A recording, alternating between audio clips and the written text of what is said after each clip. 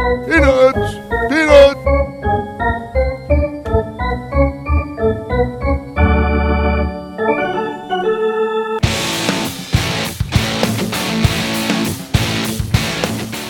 And now, Monumental Sports and Entertainment along with Pressbox presents Stan the Fan's Bataround. For the next 2 hours, listen in as Stan and Craig Heist bat around all manner of topics pertaining to the great game of baseball with their great group of guest contributors. Feel free to tweet your questions to Stan at Stan the Fan. Now sit back and enjoy the Bataround. Guys, take it away. And we do take it away on this Saturday, the 28th of December, 2020. Just, 28th, 29th, 4 more days left, including today, left in the year. Yeah. And you're telling me, because I've heard this being batted around over, no pun intended, but over at Masson, that Phil Wood says that the next decade doesn't start until 2021. But everybody's doing all these end of the decade things. Right. You side with him. I was just reading it. I mean, okay. This is one of those things where I don't it really makes no sense to me, and I don't care, really, to be honest with you. It's not going to change. But they're saying that the next decade really officially doesn't start until 2021. Right. And because of that, people should hold off, saying... So the year 2000 was not the beginning of a new century. I have no idea, Stan, to be honest with you. I can't officially tell you one way or the other. And do I care? I care? And exactly right. Nor do I care. How was your holiday? Good. Busy, hectic, traveling, work, Family. Did you get some time in there for family? Just a little bit. Did you get anything that you wanted? Did you get any Costas-in gift cards? I got a Costas-in gift card. Yes, I did. You did? Yes, you got one. I got one. Okay. Did you buy people Costas-in gift cards? No. Too? Okay. Can't afford that. Work at Pressbox part-time. We are here, and if there's a new face, is your face on the screen? Yes, it is. That is Paul Valle, our new producer of the show. We wish you well. We finally got rid of that Ryan McGettigan guy, and then well, we've had a whole host of these. Towson, yeah. We used to have Brandon Sachs, Bonza Tufa, Brittany Everett, yes. Ryan McGettigan. We get Paul Valle from the School of Hard Knocks. Welcome aboard to the show. Welcome aboard, and just remind you that every one of those other ones are out of here. That's right. Well, that's right. Just be a little careful. I'm also from Towson. Went to Towson myself. Oh, you went to Towson? I went to Towson. Actually, we love Towson. We love Towson. We love Towson now. We certainly do. A minute ago, we didn't love Towson, but we do now. By the way, Towson has a basketball game today. At 2 o'clock, they are playing... We're playing somebody at the CQ Arena. Okay. All right. Guests today on the Bataround at 10:20 on our last program of this year, 2019. Andrew Stetka will join us. He writes for MassonSports.com and UtahStreetReport.com. Andrew Stetka joins us at 10:20. At 10:45, your friend and mine, Bill Ladson from MLB.com, very fine columnist there. Who used to cover the Nationals and the Expos. Was that for MLB.com at the time? Yeah. Yeah. And, okay. How long has MLB.com been around? Good question. Because the Nats moved here in 05. Right. So that means they've been here 14 years now. Right. So MLB.com must be around about 20 years or something like that. Anyway, at 11:05, I reached out to an old friend, Andy Dolich. Andy, one of the rare folks that has worked as an executive in all 4 major sports, worked for the Washington Capitals, worked for the 76ers at one time. That was when he kind of was starting off, but he was an executive with the Memphis Grizzlies, San Francisco 49ers, and I met him during his days with the Oakland Athletics.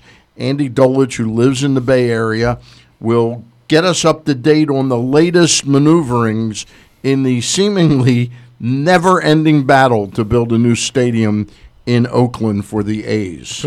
And now that the Raiders have played their last game at the Coliseum, yes, this should be a baseball-only facility, and it would be more fan friendly, certainly. I got to tell you, with better amenities than what the Oakland Coliseum currently has. Now, did you ever attend any Oakland Athletic games before they enclosed it to bring the Raiders back? It was a great ballpark. It was a great ballpark to watch games in because you had seats in center field, but they were kind of bleacher seats that went from right and left field to right field. The bullpens were still always on the side. But you used to look out, and if you were up a little bit, you see the mountains. It was really gorgeous. It was a very, very nice place to watch baseball. Yeah. And then the Raiders left and moved to L.A., and when they came back, they built what they called Mount Davis out in center field, which changed the look of the stadium and the fact that from an aesthetic standpoint, it was not very good because you couldn't see obviously out into center field or past the stadium out. Yeah, it was all of a sudden it was enclosed in. Yeah, and it was like a mausoleum in a lot of ways, and it also changed, I think, the way the flight of the ball during games. It affected that aspect of it. So again, it was not a very well thought out plan. I mean, when the Raiders played there before they moved to LA, it was predominantly a baseball stadium. But nonetheless, you had stands in center, but they constructed a whole section of bleachers that ran the gamut from left temporary stuff. Left field to right field.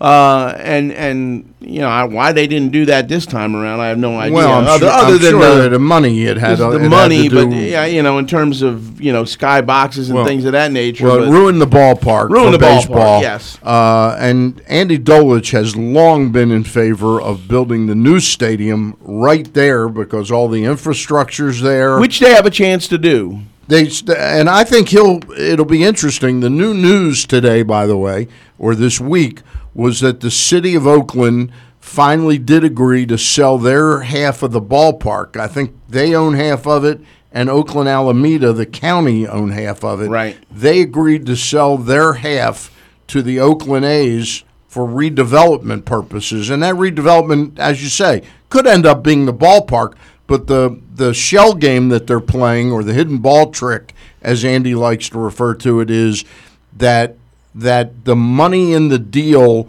that they now own that land there and are partners with the county is what's necessary to generate ultimately the revenue for the owner of the A's, who's a multi-billionaire, to build the new ballpark at Howard Terminal. But there are a lot of doors to go through because Howard Terminal is a port, area, and there's chemical remediation that needs to be done. All the infrastructure to bring roads in there. He's not offering to pay for that, as I understand it, and that's where the big money, really is in changing highway construction and all that stuff. So I think Andy Dolich, and I talked to him yesterday, I think he'll still feel that before it's all said and done, they will get shut out at Howard Terminal, and they'll end up doing something at the old site. Right, and I think that's, to me, I have friends that live in Alameda. Right. Okay, on the other side of the river there.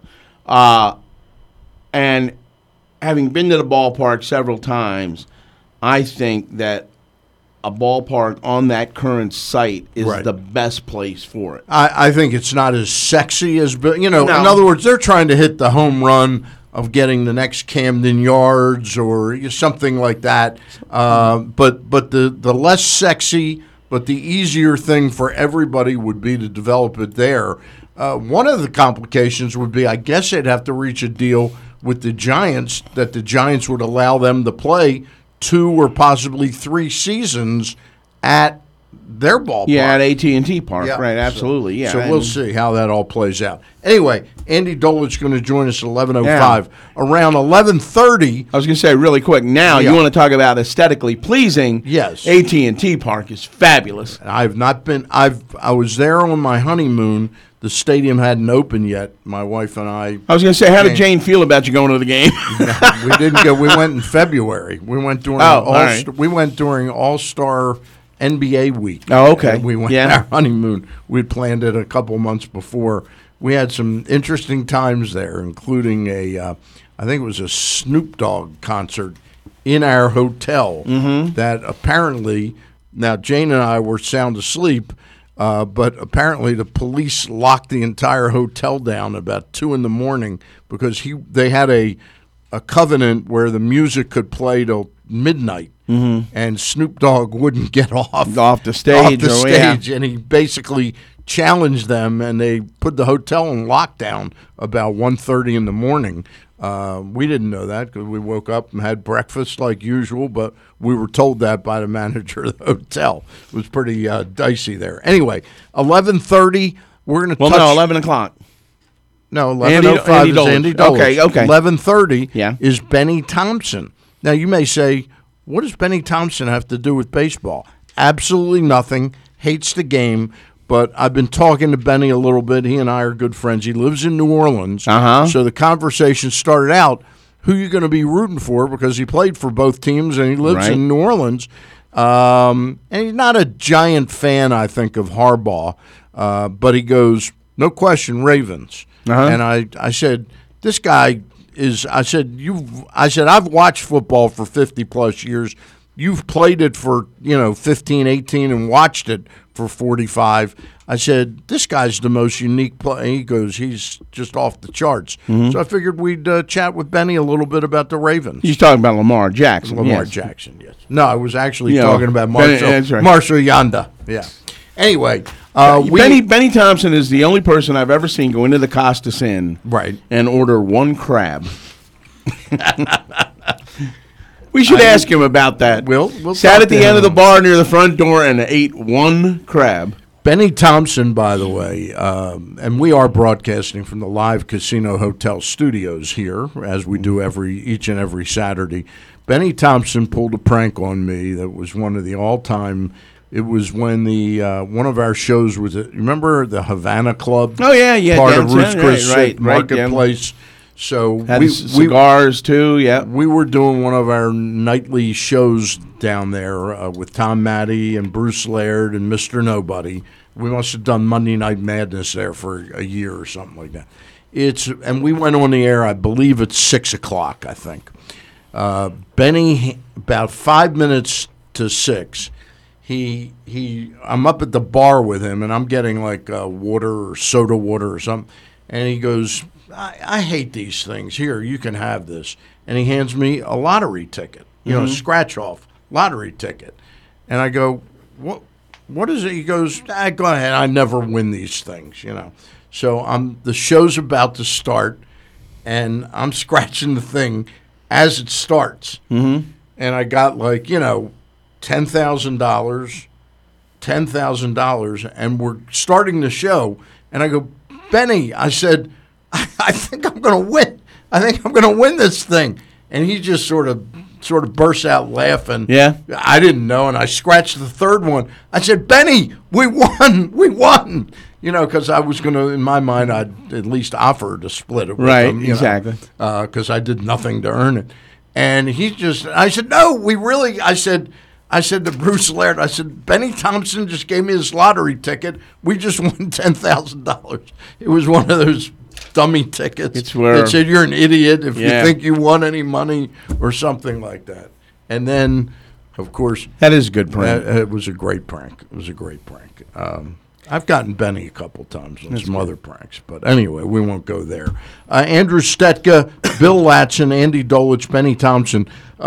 Before we get Andrew Stetka, there was a story that surfaced just yesterday that I happened to run by a couple people, and nobody knew that Chris Tillman had labrum surgery. Finally? In June. He had it in June. Everybody had been asking him what's wrong since sort of the middle.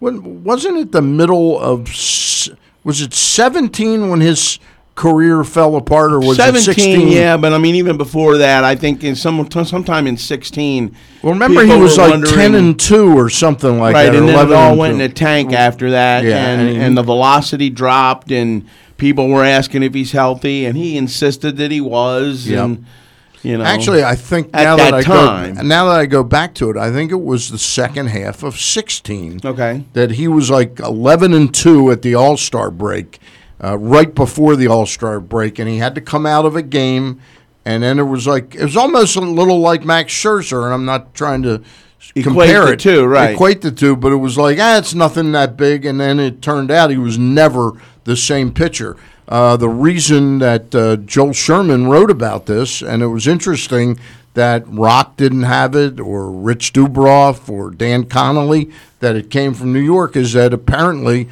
Chris is anxious to do a showcase leading into spring training, probably planning to do it sometime in the next 30 days, I guess. Well, and the thing with one of those is the fact that teams will watch.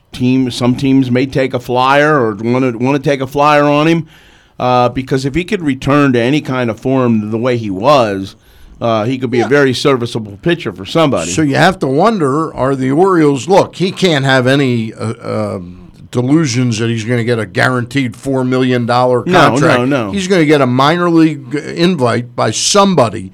Now, that could be a team like the Angels, but it would also seem like he'd be an interesting bounce-back bet for the Baltimore Orioles, much like, what's his name, Nate Carnes was last year, where you sort of said, okay, the guy didn't pitch last year, right? But if we get him, on a cheap contract. If that were to happen, you hope the situation comes out a little bit better than Nate Carnes. Exactly. I mean, they can't have that exact scenario again, but so it'll be interesting to watch over the next 2 to 3 weeks to see.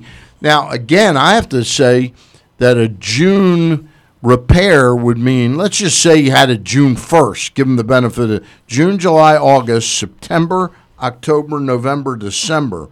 That's 7 months for a labrum repair to be recovered from. That seems a little fast to me. Seems to me like he'd be looking maybe more like having this showcase in like mid-April or something like that, 2 more months of rest and rehab. That's true, but by the same token, I think he's probably gone through that, when he had the surgery up until now. Right. And I think he's picking spring training just on the thought that maybe if somebody sees him, somebody will invite him, and then he pitches well enough, shows enough to go to their AAA team for a little while and pitches way back. So anyway, we wish Chris nothing but the best. Yeah, you won't find a better individual. Yeah, a stand-up guy, and was a pretty darn good pitcher. He was not a Mike Mussina ace or a Palmer or McNally, but he was in that next group of guys. No, and even when he was the quote-unquote Oriole ace, most people knew that he was probably a 3 or a 4 on a good ball club at that time. Yeah, and that was frankly one of the deficiencies of that ball club. I would say on-base percentage was a huge deficiency on those good Oriole teams from 12, 13, 14, 15, 16.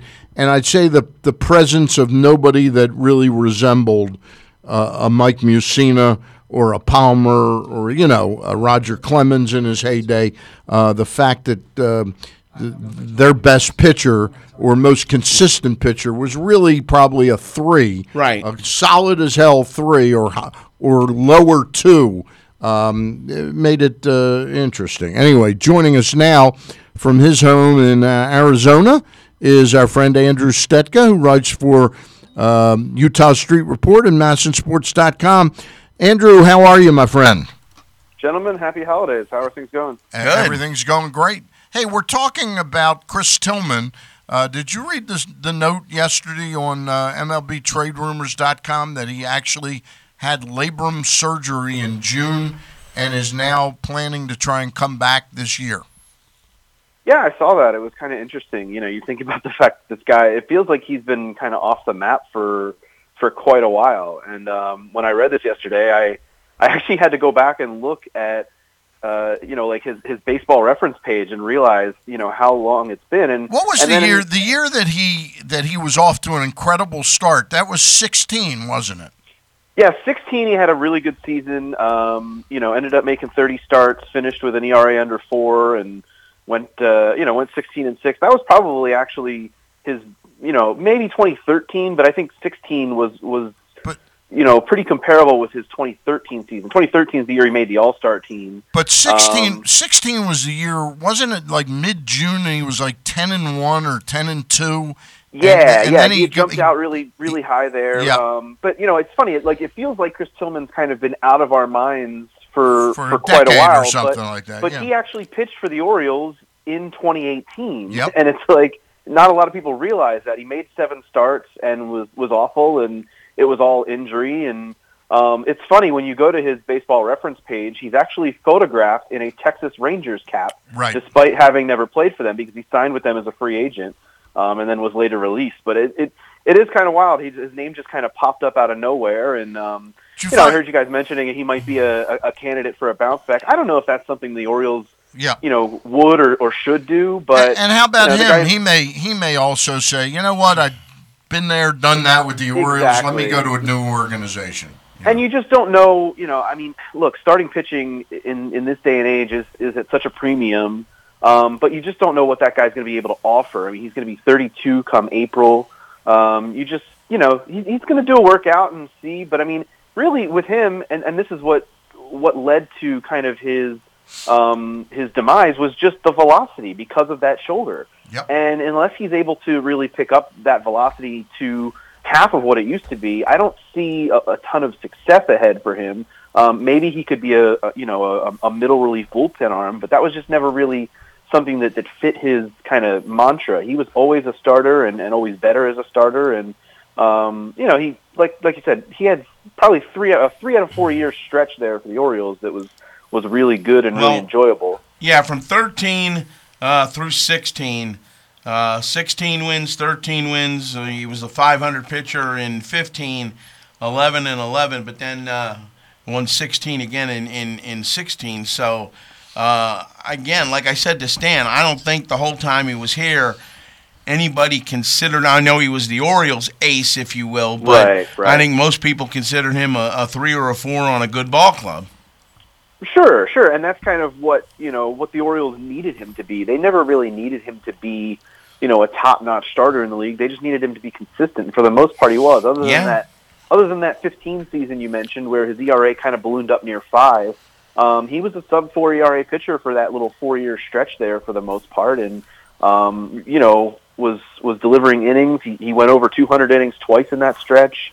Part of the problem with him, especially later on, as I mentioned, when the velocity dipped, he wasn't able to keep the ball in the ballpark, and that's of course a really big issue at Oriole Park, just because of the ballpark itself. But when that ball starts getting elevated and the velocity isn't there, that's when he started to run into problems, and it's a shame because you never know if the shoulder holds up and he's just a healthy pitcher, he could still be pitching decently for the Orioles now. The thing I feel bad for Chris about is whether it was going to be with the Orioles. Is we've rarely, we hear about injuries all the time and how they impact a player's career. Chris was on the verge of, had he finished out that 16 season well, and I forget whether he was a free agent after 16 or 17, but he was on his way to like a 5-year, $80 to $90 million contract at that time because he was a really solid pitcher. Yeah. So and to date he made $25 million. So that shows you kind of how quickly it fell apart, and it's unfortunate, but it's just one of those things. And I mentioned earlier, he'll be 32 in April. I mean, that seems, like all is lost, but I mean, 32, if you can come back and have a, 3 or 4 more good years, I mean, that's still relatively young enough as a pitcher to be able to do some things. So I wish him all the best. I don't know or think it will happen with the Orioles, but who knows? I mean, crazier things have happened. One of the things that speaks to it not happening with the Orioles, and I'm not trying to just picayune, try and find something picayune, but I thought it was very interesting that this story was written, the MLB Trade Rumors was based on a report by Joel Sherman. Wasn't Rock Kabatko or Rich Dubroff or Dan Connolly. So there's clearly been sort of a little bit of a separation from him with the Orioles beat. Well, and not to mention there's just an entirely new regime in Baltimore now as opposed to when Chris was there. So, there's there's probably no interest for just because of that. Would be my guess. But and this team obviously is going through a massive rebuild right now and wants to get younger. And who knows if they would want to bring in an early 30s pitcher to just kind of try out. I mean, obviously they did it a little bit in the past year. Nate Carnes comes to mind, for example. I mean, they bring in these guys because you have to get innings from somewhere, obviously. Yep. And you can't just throw all your young arms out there and let them sink. But there's certainly going to be some veterans brought into this roster going into 2020 to kind of supplement. But I'm just not 100% sure Chris Tillman will be one of them. Yeah, we're talking with Andrew Stetka, who writes for MASNsports.com, plus he writes for the Utah Street Report.com, and we appreciate his being on with us on this Saturday. And Andrew, one of the guys I guess we can pretty much almost write in. We know that John Means is going to be a starter. We know, in light of the Bundy trade, that the next best starting option is probably Alex Cobb, and we're keeping our fingers crossed for multiple reasons on Cobb having a bounce back. Then I guess Wojciechowski has a pretty good leg up on at least having a real solid chance. But I would say one of the Rule 5 guys they picked out of the Houston organization, Brandon Bailey, really figures to almost go in and have to pitch his way out of a rotation spot. Your I mean, thoughts? that's the way it kind of looks right now with these Rule 5 guys. We've seen it happen over the years where, the Orioles have used the Rule 5 draft to get guys on their roster and almost try to hide them. But at this point in where the Orioles are, you kind of wonder what would be the point of hiding any of these guys. I mean, we know the Orioles are not going to be good in 2020. They're not planning to be good. They haven't really done anything, this offseason that would indicate that they even want to be good. So why not throw, some of these Rule 5 guys into the fire and just kind of let them work? I kind of agree with you. Brandon Bailey seems like a candidate for the rotation. Obviously, you mentioned Means. Cobb, heck, we just got done talking about Chris Tillman. If we want to talk about pitchers with injuries, Alex Cobb would be one of them to discuss. Yeah. We hope he could come back, and I was really, when the Orioles originally signed Alex Cobb, I was really, really hopeful that he could come in because I always liked watching him in Tampa. Yep. But it has not gone well, obviously, so you hope that he can bounce back. And then there's a slew of other arms that can kind of fill in that 4-5 range, whether it be Dean Kramer, who they got in the deal with the Dodgers, the Machado deal.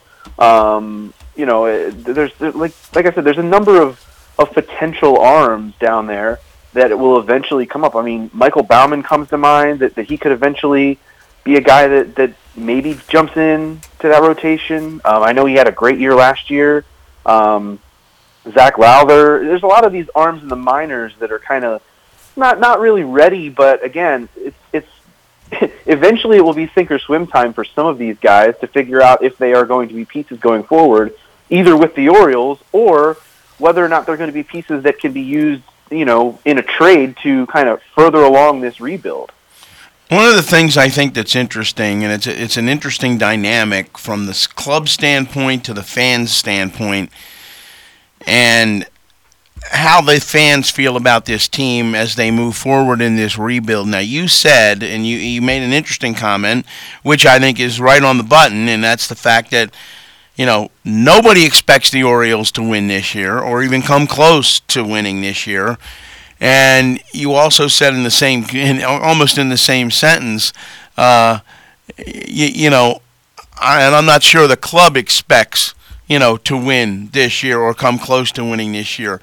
That, to me, is going to be the disconnect, Andrew, between what the fans want or hope happens and what the Orioles are going to continue to do to try to get this thing righted to be consistent for a long period of time. And I'm just wondering from a fan standpoint, and we've been through now 2 years of very bad baseball with this team, one under the old regime, one under the new regime. But going forward, a season and a half under the old regime. Right. The 17 was terrible. And I'm thinking to myself, how are the fans going to handle this? Because at some point in time, they want to see some progress here. And what means progress for the fans is in the win-loss column. Right. It's very different for the regime. Yeah. And let me just chime in, Andrew, and we'll remind folks that we're broadcasting from the live Casino Hotel studios. You know, the issue of timing when you're trying to rebuild a team, look at the Philadelphia Phillies of the past 2 years.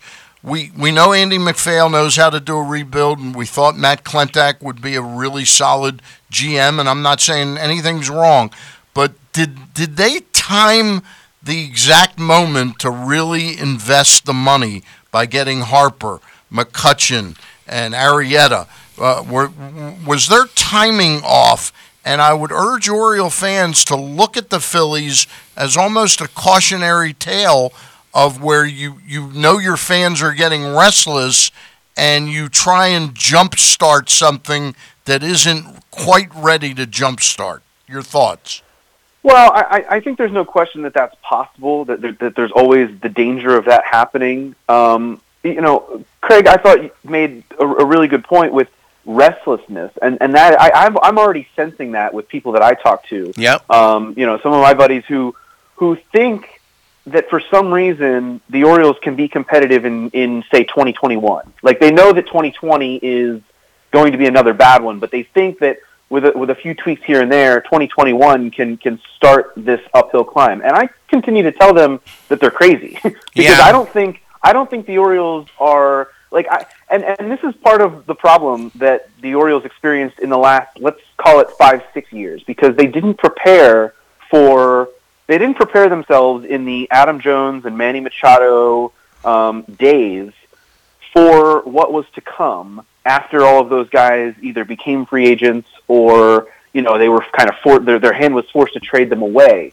So the mistakes of the last 5 or 6 years are why we're dealing with what we're dealing with now with the Orioles, and why it's going to take so damn long for it to be fixed. And let's be honest, what we're really talking about is something that has been a team weakness from way before Peter Angelos owned the team. You have to go back to truly the late 70s when this team consistently developed players. Once you get past Cal Ripken, the next 42 years, they may have developed themselves, and I'm not including Adam Jones there because he was traded for, Chris Hoyles was traded for, Brady Anderson was traded for. You're going to be hard-pressed to name 10 position players that this club has developed in 42 years. Right, and the biggest one was Moose. Well, that's a position player. Yeah, I'm talking position. Well, you'd probably have Machado and Wieters. Those would be the two that come to mind for me. Okay, go ahead, Markakis and Roberts. Go ahead, Markakis and Roberts. David Segui was a solid major leaguer, never with the Orioles either time they had him. And after that, start trying to parcel together 5 or 6 more names that really, you know, Scope is. I'll put Scope on the list. But, sure. I think for me the biggest thing and the biggest difference between now and let's talk about, you know, the period between 1998 and 2011, right. What many Orioles fans like to refer to as the Dark Ages. The biggest difference for me between now and then is that then the Orioles were always trying to, you know, do things, sign players, whether it be signing, you know, Sammy Sosa, Javi Lopez, Rafael Palmeiro, Miguel Tejada, all these guys. They were throwing stuff up on the wall and hoping it would stick. And the biggest difference between that period of time when the Orioles were always kind of trying to win but failing miserably at it, and now is that there seems to be a plan. Now, what that plan exactly is and the exact details of that plan, nobody really knows because they brought in Mike Elias. You know, and are just kind of saying, here, fix this. And the problem with that is fans can blindly put their trust in that because there's a track record, or at least a slight track record there, based on his time with the Astros. And they can do that, but they have to do that with an inherent belief and understanding that it's going to take maybe 5, maybe 6 years from, and that's not from the point of 2017, 2018. That's from, I consider this 2019 to be the first real year of this thing. And a lot of people want to look at, well, they've been losing the last 2.5, 3 years. But really, we're just 1 year into this rebuild. And people want to keep accelerating this timeline. And I just have to keep reminding people that this thing, in my mind, I don't expect any kind of competitive baseball before the second half of 22. 22 at the earliest. And that would be, that would be a delight if it can happen by then. The cupboard is so barren and was left so barren by the decisions of the past 5, 6, 7 years. Let me pose one possible scenario to uplift Oriole fans, and I'm pretty much in agreement with you. But I got to tell you that it's hard to imagine for me that this coming year, with some of the arms that they've picked up, and believe me, I'm not saying that, Isaac Mattson is going to come in and be, a savior in the bullpen or anything. But it's hard for me to imagine that this team in 2020 will pitch to a 5.6 plus ERA and give up this number of home runs. It's just hard for me to conceive of that. And then again, I'm not saying that equals winning a lot more games than they did last year, but maybe the games are a little bit more competitive and we're in some games because some of the defense will be a little bit better with a Hayes in center field. Your thoughts on that possibility? I mean, all of that's obviously possible. I just, and this is gonna not to take your bit of positivity and crumple it up and toss it in the trash, but I find you're gonna do that.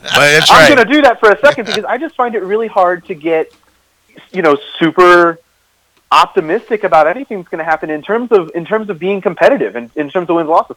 I'm fine with looking at certain players and hoping. You mentioned Austin Hayes. He's a player I'm excited to watch, and that's a positive I can take because I want to see what develops. But I'm also not going to be the type that gets super excited about Austin Hayes being the center fielder of a winning ball club in Baltimore because by the time he really truly develops, and I don't mean to pick on Austin Hayes, but you mentioned him.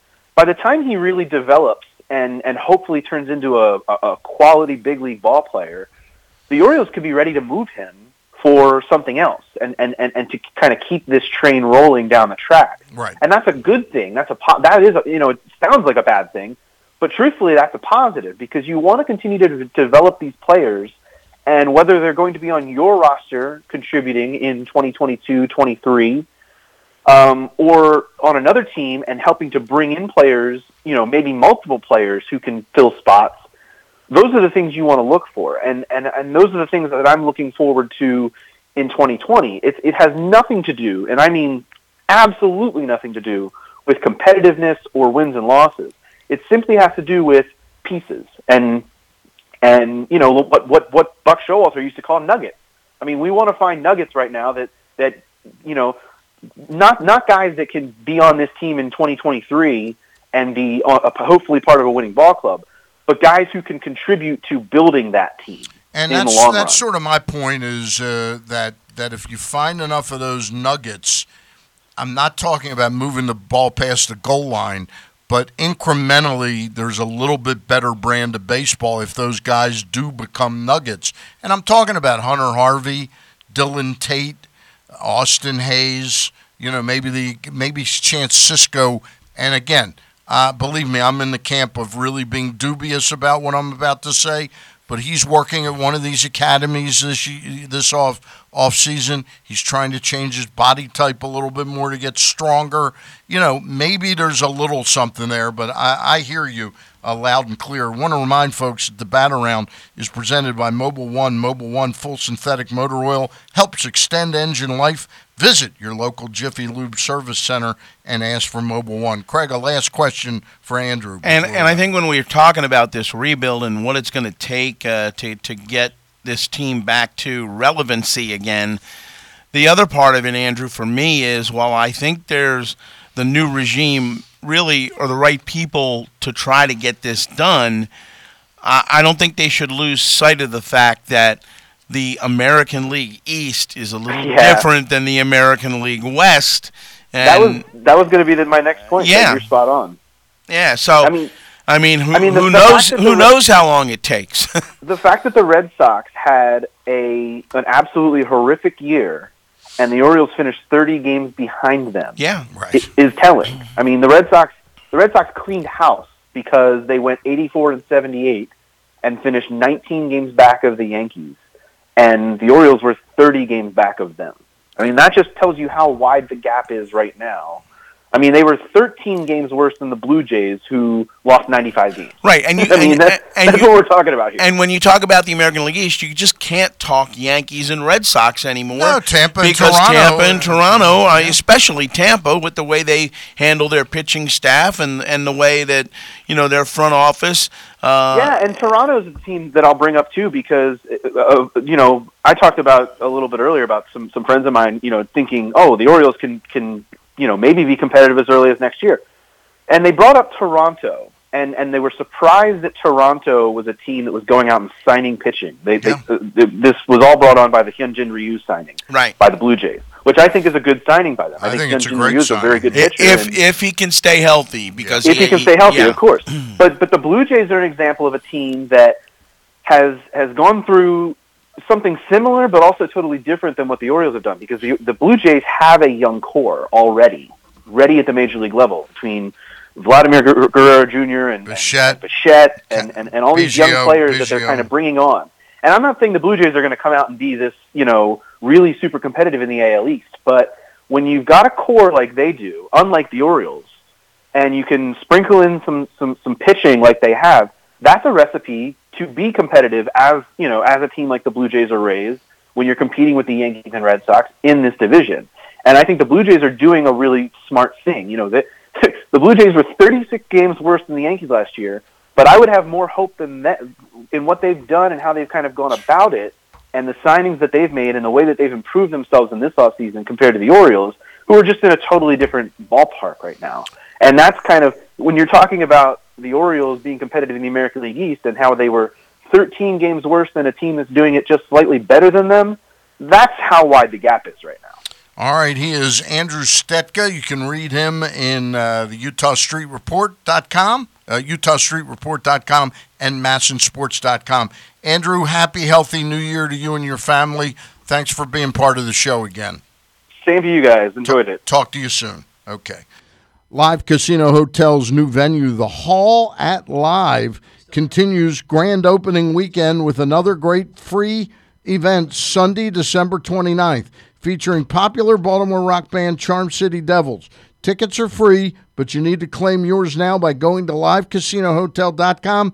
More great shows are coming to the Hall at Live Casino Hotel in 2020, include Jill Scott, February 14th, Squeeze, February 29th, or OAR,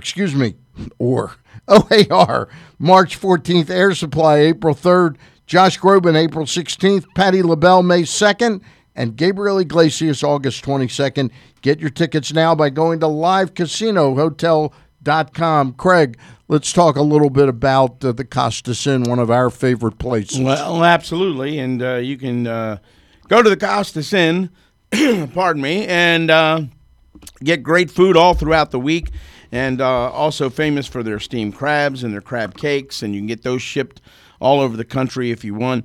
Great specials on the menu throughout. Monday night is crab cake night, Tuesday night rib night, Wednesday night is steak night along with half-price bottles of wine. Thursday night is lobster night. You can get that plain or stuffed. The prime rib is to die for. Was in there over the weekend and had last weekend and had the blackened scallops, which I think you should try. I am planning on doing that the next time I'm there at the Costas. They have them every night? Yeah, okay. You can order them every night, and blackened scallops. Is that Nick's idea? Who knows? Probably Pete's.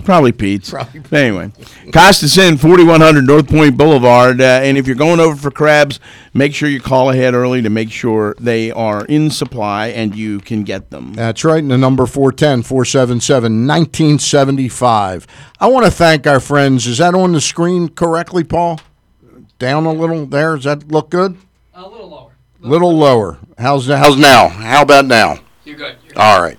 Okay. Pressbox would like to thank Chesapeake Urology and the dozens of other great local businesses for sponsoring our 100 block charity pool.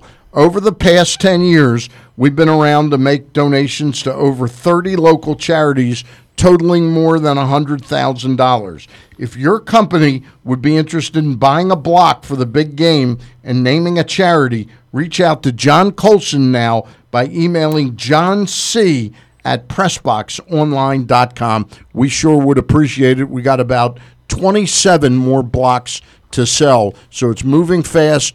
We've got about 2.5, 3 weeks to sell it out. Thank you very much for listening. We'll be right back with Bill Ladson after these words. Respect. It's more than a word. In the U.S. Army, it is one of our core values, earned through selfless service to our nation and making a difference both at home and abroad. On the Army team, respect is earned daily. And now, in addition to earning respect, you may earn up to $40,000 in bonuses if you qualify. To learn more, visit goarmy.com/bonus or call 1-800-USA-ARMY, paid for by the U.S. Army. Baltimore's favorite bar is just 771 feet from home plate. Sliders Bar and Grill, just steps from Camden Yards, is the perfect sports bar for Ravens and Caps season, with all of the games on dozens of TVs. Daily specials include Mexican Monday, Wing Ding Wednesday, Bloody Brunch Sunday, and more, with different drink specials every day of the week. Join Sliders for the away Ravens games, as well as the home game parties featuring Fancy Clancy Pilsner, as well as game day food and drink specials. Find out about all of the parties and specials at slidersbaltimore.com. Sliders, one of Baltimore's original continuously operating bars. Royal Farms is known for being real fresh and real fast, but we're also real Baltimore. That's because Baltimore is our home base and our home. Like purple and black, flamingos and sunglasses, or crabs in Old Bay. Our subs are real Baltimore, right down to the name. We make them fresh, delicious, and to your order, all day, every day, at a price that's easy to swallow.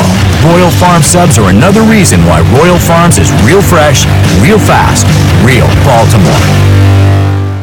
Check out Costa's Inn at 4100 North Point Boulevard. They're known far and wide for their great steamed crabs and crab cakes. And their nightly specials also include crab cake night on Monday, rib night on Tuesday, steak night on Wednesdays with a half-price bottle of wine, and lobster night on Thursdays. Check out costasinn.com to find out more. And the delicious crab cakes are shipped anywhere.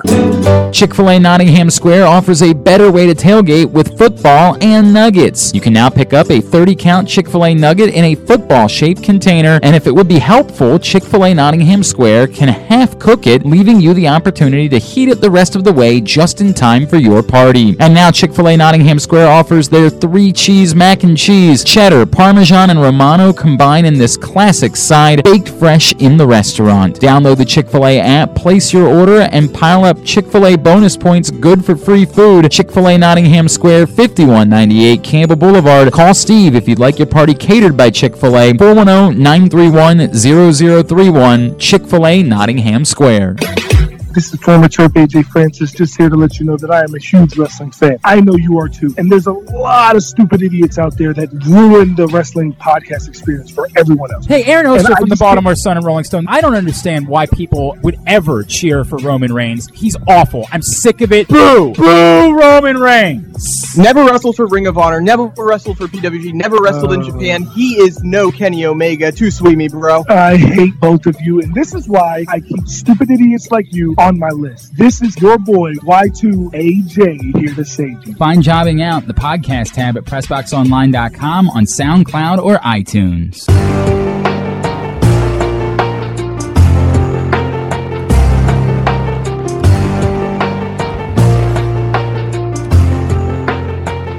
We are back on the air on the Bataround, and we're going to make our connection with Bill Ladson as soon as possible. Bill Ladson of MLB.com.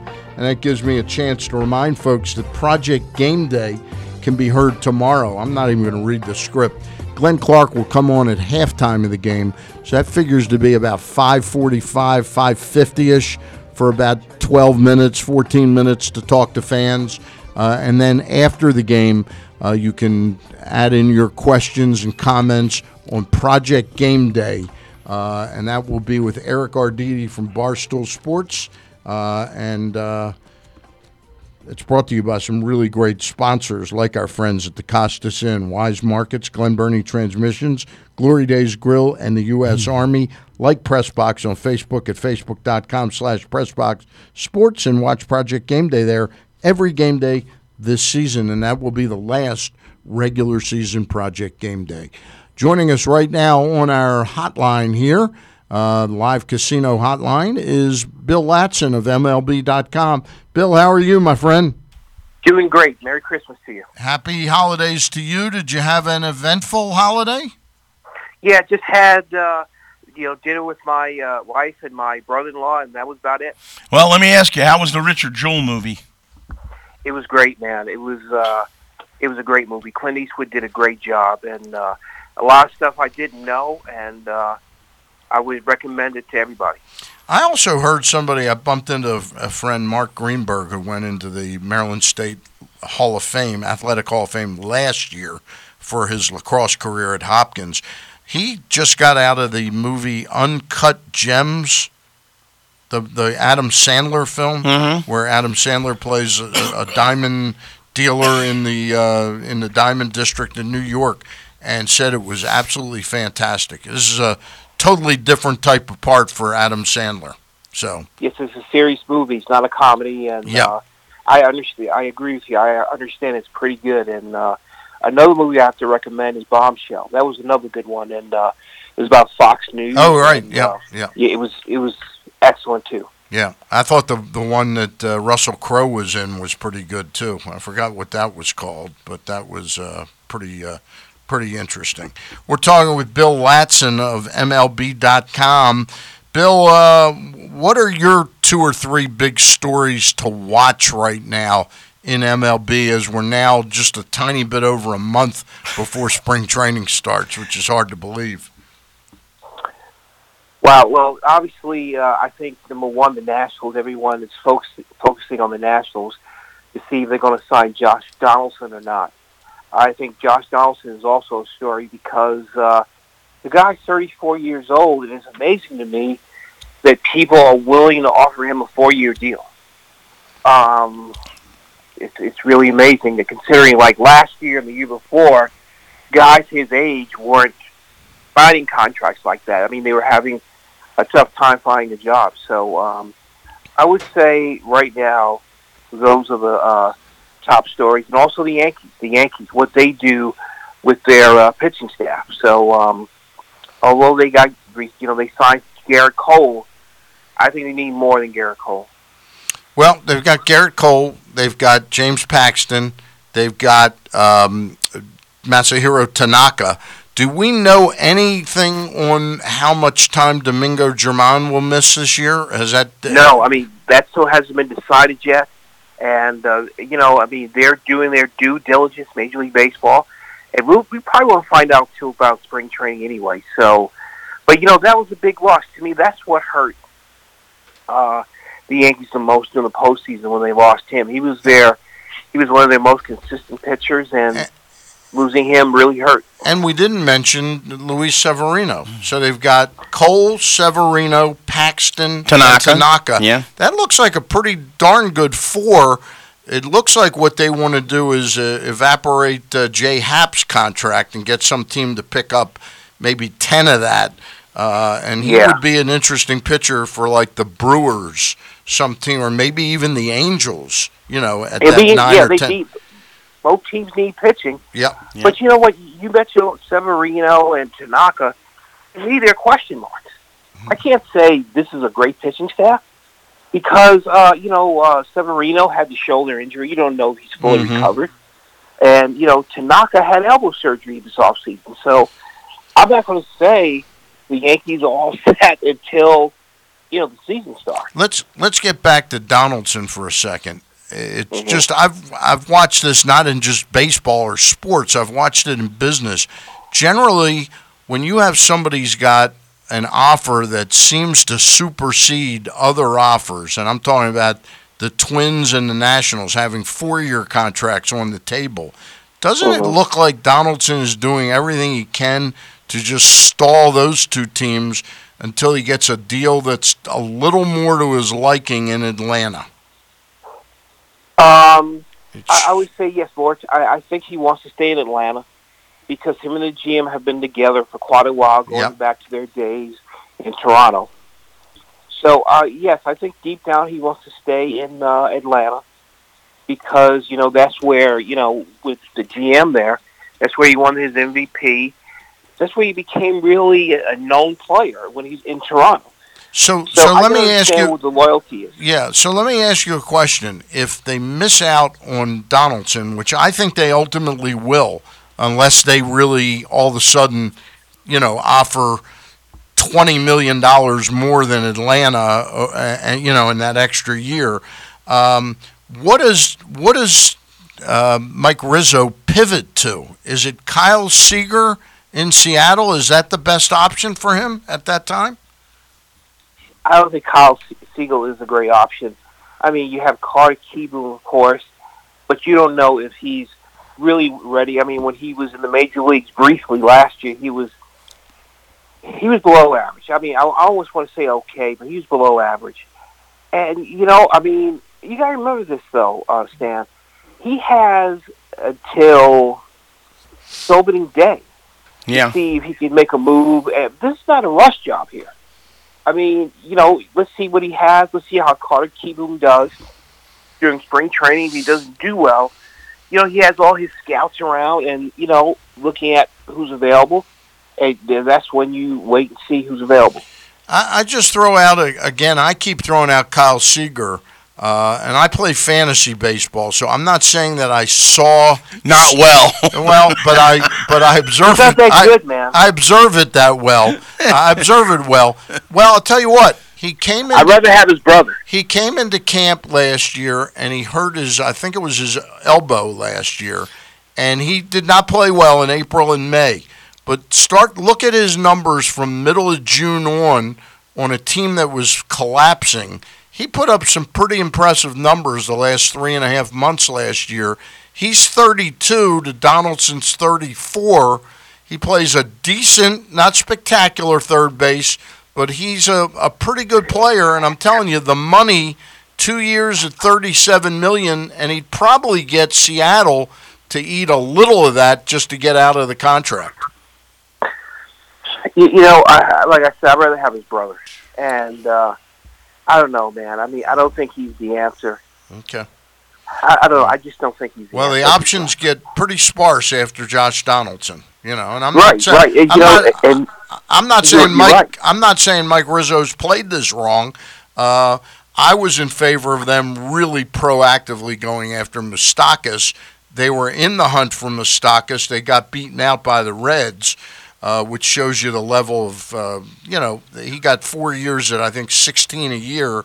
The Nats were probably 4 years, 14, or 3 years at 14. So they didn't get him. They lost Rendon, and now they got one guy, essentially, that they can go after. I think the idea is that they're going to trade for, what's his name, Chris Bryant, is a non-starter. That ain't happening. They have to give up a lot. In order to get Chris Bryant. Yeah. Tell me a little bit about your perception of this offseason by the Los Angeles Dodgers. It's been quiet, Stan. I mean, if they haven't done anything really of significance, they lost Ryu, the pitcher. I don't know. I have to wait and see what they do. I mean, I know people are calling them losers right now, but, I mean, it's too early to say it. Let me see what happens opening day. I mean, there's plenty of time to get some players, make some trades, get some players in the free agent market. I don't know. I mean, I think it's too early. I hate to call someone a loser when the season hasn't even started yet. I mean, there's still plenty of time. Well, I just look at it and I think to myself, that they're going to be good regardless. At least that's my opinion. But there's got to be an increasingly more difficult situation for Dave Roberts at this point because of the pressure of getting to that World Series and not being able to get over the hump, and keeping in mind that they haven't won one since 88. 1988? Yeah. 88, yes. Yeah. And you've got Clayton Kershaw, who clearly is a diminished pitcher. I mean, I'd still love to have him on just about any team, but it's where you're slotting him in. He used to be a 1. You may have, I'd say he's a 3. He's a real solid 3, but he's not much more than that at this point in time, and he figures to miss 6 or 7 starts at least, and you don't know when those could be. Craig, you could build this thing pretty well, and all of a sudden get to August, and his back goes out again. You may not have him for the postseason. Well, when you say a pretty solid 3, you wouldn't consider him a 2 at all, only from the standpoint of, I mean, if you I'm saying another year diminished. Yeah, but if you take the postseason stuff away, right? I mean, no, I'm talking regular season. Yeah. I think he's a. I'll tell you what he is. He's sort of what Chris Tillman is. At this point in his career, I think he's what Chris Tillman was to the Orioles. Okay. A little bit better than that, with the track record. Okay. Now their rotation looks like, and correct me where I'm wrong, Walker Buehler, Kershaw, Stripling, and Dustin May. Am I missing anybody significant there? No. I mean, Urias, is Urias a starter? Is he ready to really be? Well, right now he's in the bullpen. Yeah. And I think he's going to stay there for now. Yep. But, I mean, you never know. I mean, the way baseball is these days with analytics, you just never know. He could do both. But I would say right now he's in the bullpen.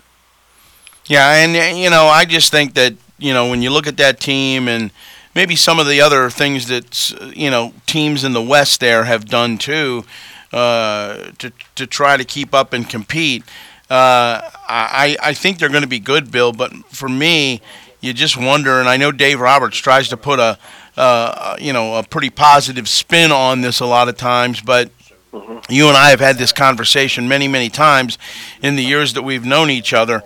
I don't think it's all that bad. I mean, to me, to be able to win a World Series, you have to be in the tournament, and they get there all the time.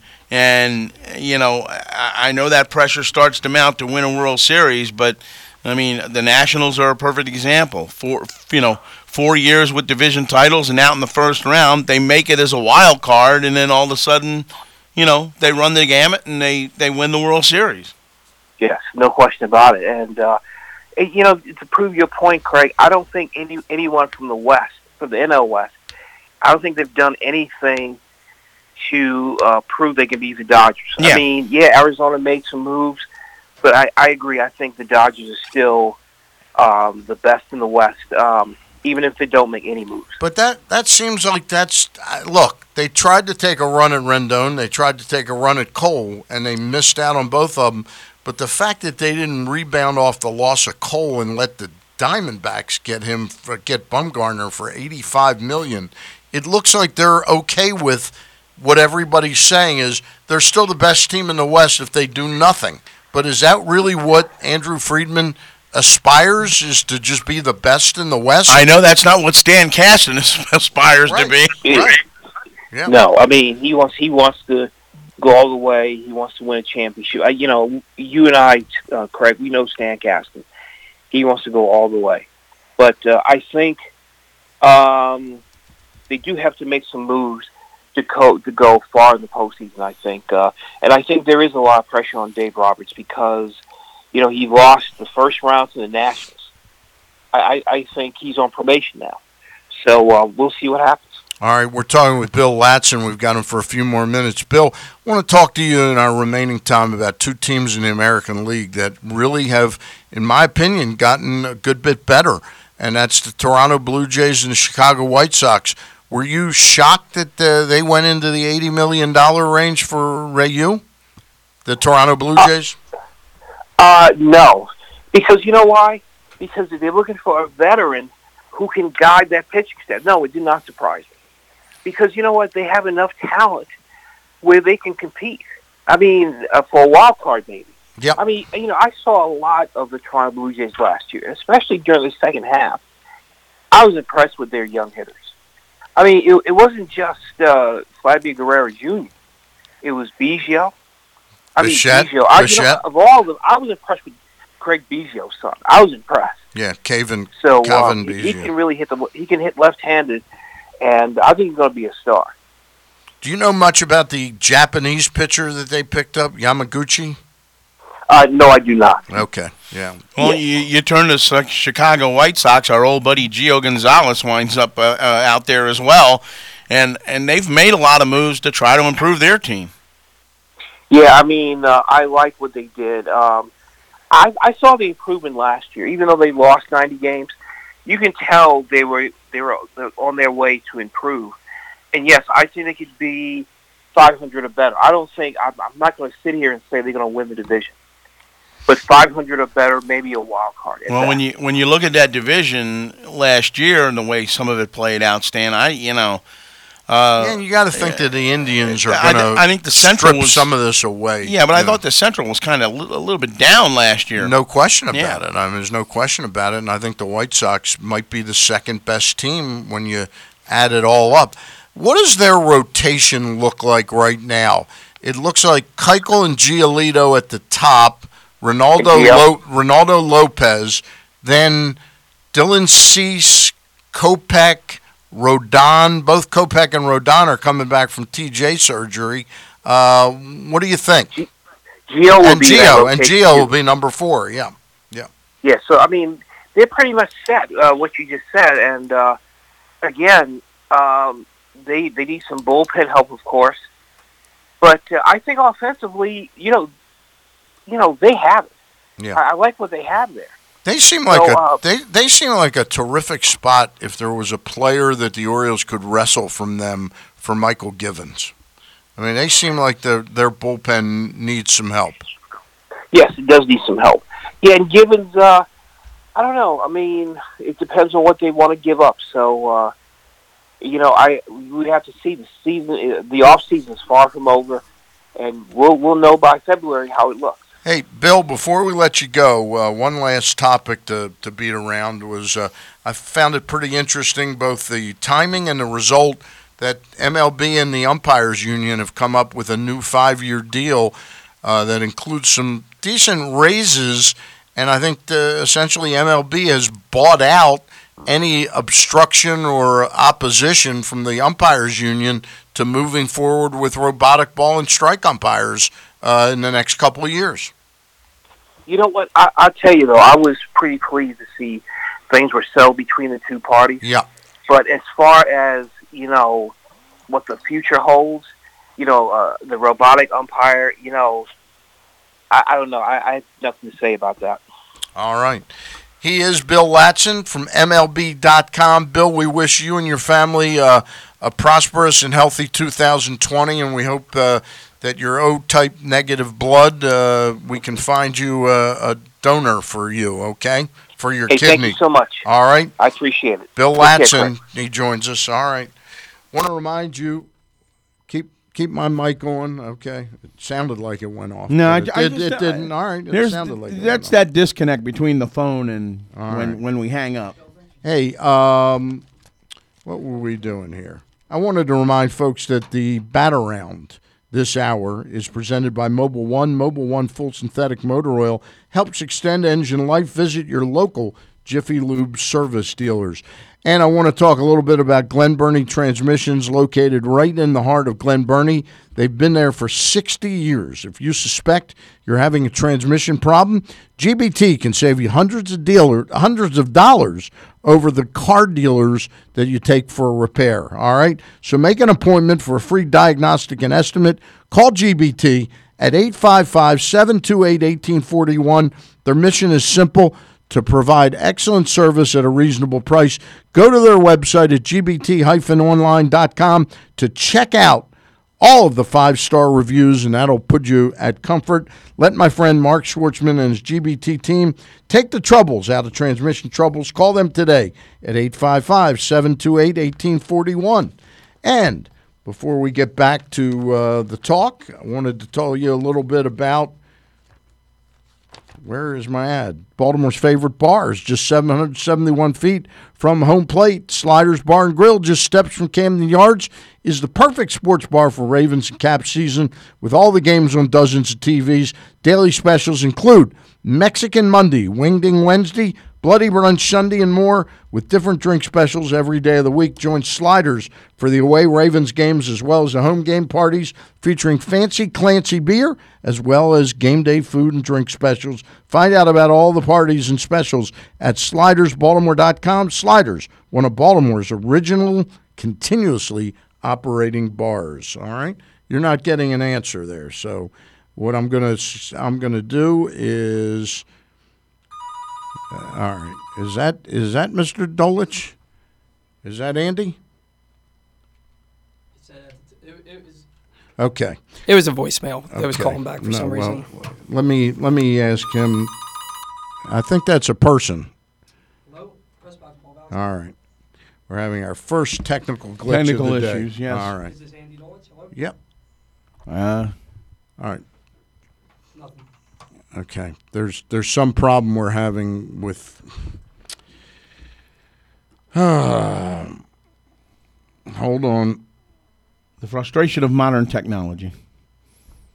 Anyway, I think one of the things when you go back to what Bill he says call again. Okay, so dial him up again. I think one of the things that Bill brought up was very interesting about the White Sox in that with the way that division turned out last year. And as down as it was, I still don't think you can count the Minnesota Twins out of anything. No, not at all. Especially with that lineup and you know the way they can score some runs. Right. From my perspective, I think they're going to be very formidable. I think the Indians will be as well. But Chicago's improved themselves. There's no question about it. And if they can get their pitching staff squared away, they can do some damage, I think. In that division. So from that standpoint, again, you get your starting staff in line and you get the bullpen help that you need. Offensively, I think they did a pretty nice job last year. So, I wouldn't count the White Sox out of anything. In the West, to me, the Angels, when you look at now Joe Madden, being out there and managing that ball club, and you look again, it's obviously the addition of Anthony Rendon, and it's interesting with Rendon. We talked about the Dodgers making a run at him or trying to make a run at him, and then Anthony at his press conference when he got introduced as part of the Angels, you look at that and. Anthony made the comment about, maybe L.A. with the Dodgers, it's almost too Hollywood for him, which I found very interesting because, you're only going right down the highway to Anaheim, so you're still going to have a lot of the same issues in Anaheim, I think, that you had in L.A. with the Dodgers as far as, comfort level and things of that nature. So I never really understood Anthony Rendon's comments about that, the difference between the L.A. Dodgers and the L.A. Angels of Anaheim. So it's hard to it's hard to kind of figure out what he was thinking there because it's the same thing. It's Hollywood. All right. We apologize. We had some technical difficulties. But joining us right now is longtime sports business consultant and a person who has been an executive in all four major sports. That's my good friend from the left coast, Andy Dolich. And Andy, you say you want the blackened scallops? Yes. It's a little early in the day here in California, but it sounds really good to me. And like everybody else, let's have 20/20 vision in 2020. That's right. Well, you can't go wrong, Andy, at any time of the day if you stop at the Costas Inn. Andy has not been to the Costas Inn, and I haven't. But anytime I have a chance to have the real crab, not Dungeness crab, but the real crab, right, on the East Coast, that's the way I'm going. Well, then that's the place for you. I got to ask you a question about the what's going on with the Oakland A's, and can you explain a little bit about the ballpark issue now and the agreement that kind of the city and the team have come together on? Well, in our previous calls, Craig and Stan, I think the fans of Baltimore and the Bataround know more than maybe the fans in Northern California and Oakland. Well, we're hearing it from a good source. But yeah, and the other part of that too, Andy, is the fact that the people of Baltimore understand what it's like to leave one spot and go to another spot in downtown Baltimore that turns out to be a multi-purpose dual sports complex that we've seen crop up around the country in various cities. And now that the Raiders are gone out of there, to have a baseball-only stadium for the A's would certainly be the way to go. Well, let's do a little bit of history, and I hope we have a few minutes to talk about what looks to be the ongoing battle between Major League Baseball and the minor leagues about what Commissioner Rob Manfred has proposed for the future. Well, that disturbs me to no end. Yeah, so let's talk some basics here. There was one city in the United States that had 3 professional sports teams and 3 leagues playing on one facility, and that was the Oakland Coliseum and Arena. Now 2 of those are gone. The Warriors to their new Hoop Palace in San Francisco. How is that? The Raiders, how is that place, Andy? Have you been there? Of course. Yes, I have for games. It is spectacular, and it's the most technologically advanced arena in the country until the next one is built. Okay. That being said, the Warriors, they're completely damaged, injured, broken, but they're on a bit of a winning streak now. And when Steph and Clay come back and they're fully loaded, the place will be rocking.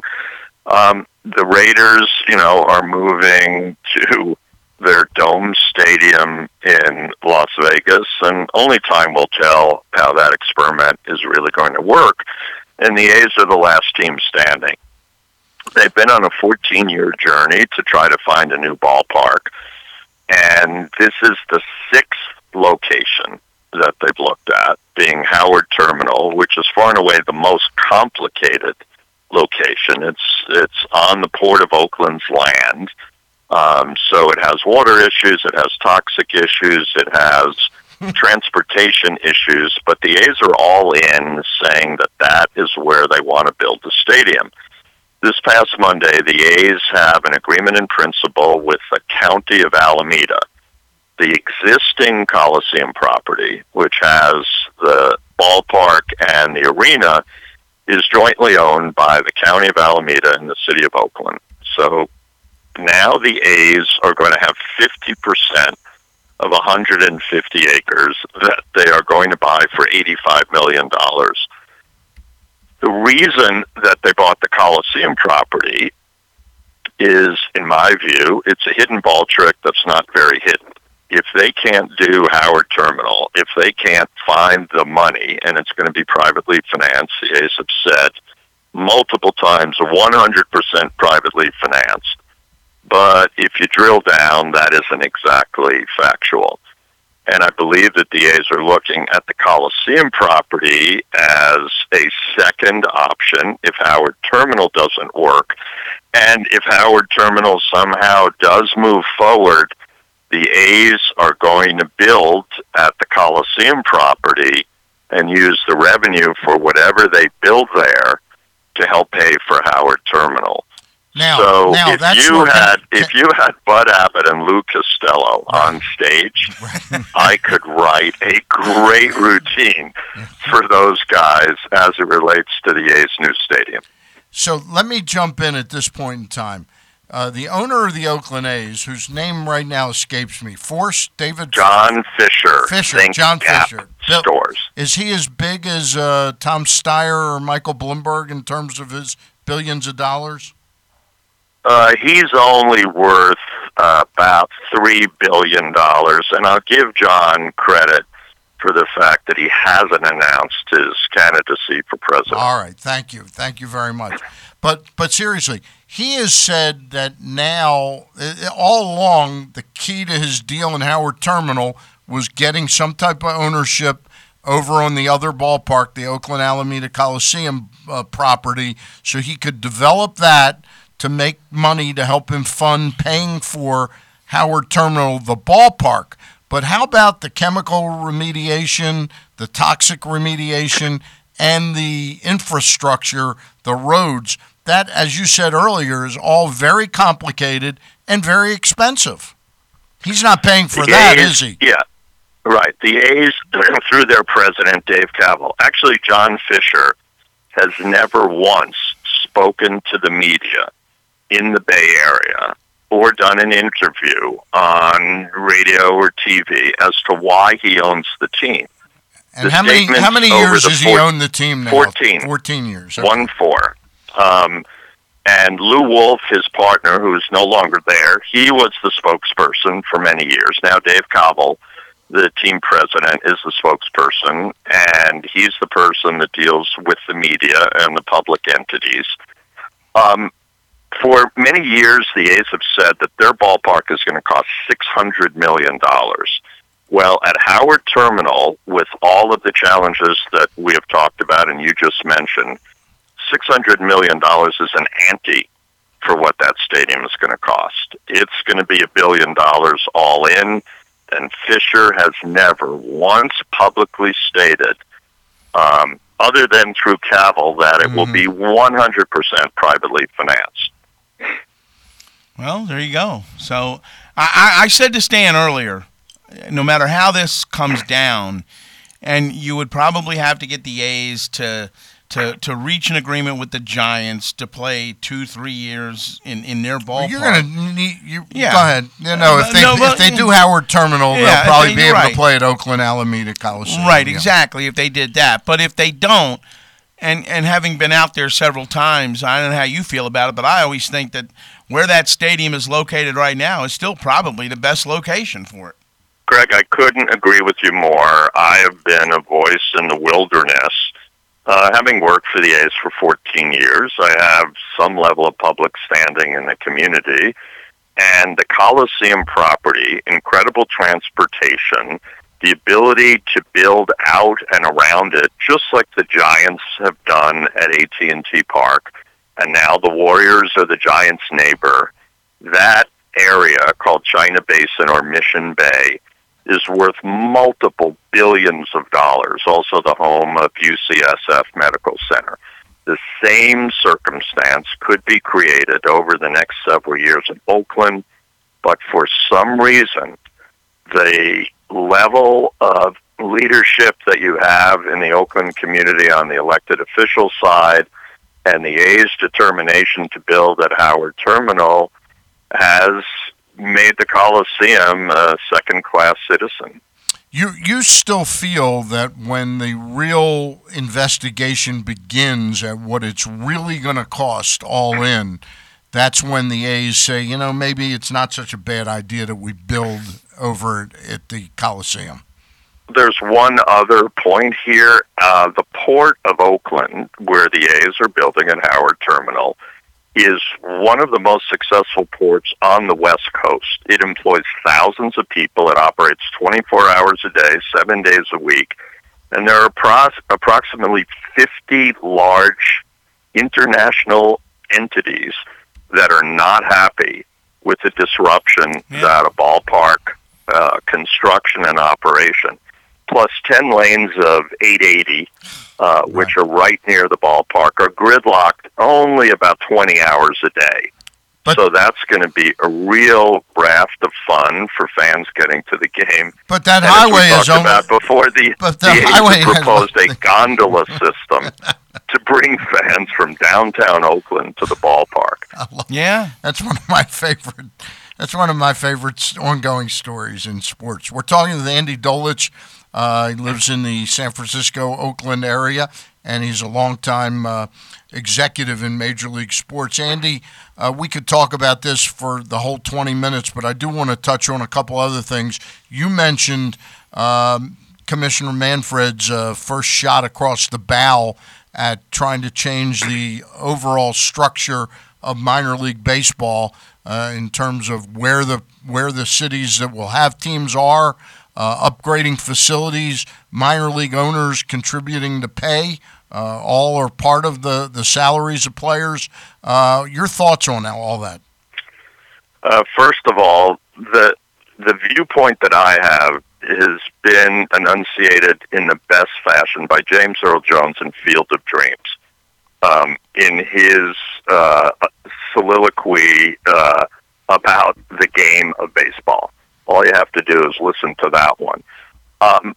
Minor League Baseball is the laboratory, the research center for Major League Baseball. I proudly said during my time with the A's, I borrowed most of the successful sales and marketing and promotional concepts that were created years ago and are always created in minor league baseball. So why wouldn't you, in a franchise basis, what are there, 160 minor league franchises they're talking about, extracting 40 or restructuring 40, you have the money. You're a $70 billion industry in Major League Baseball.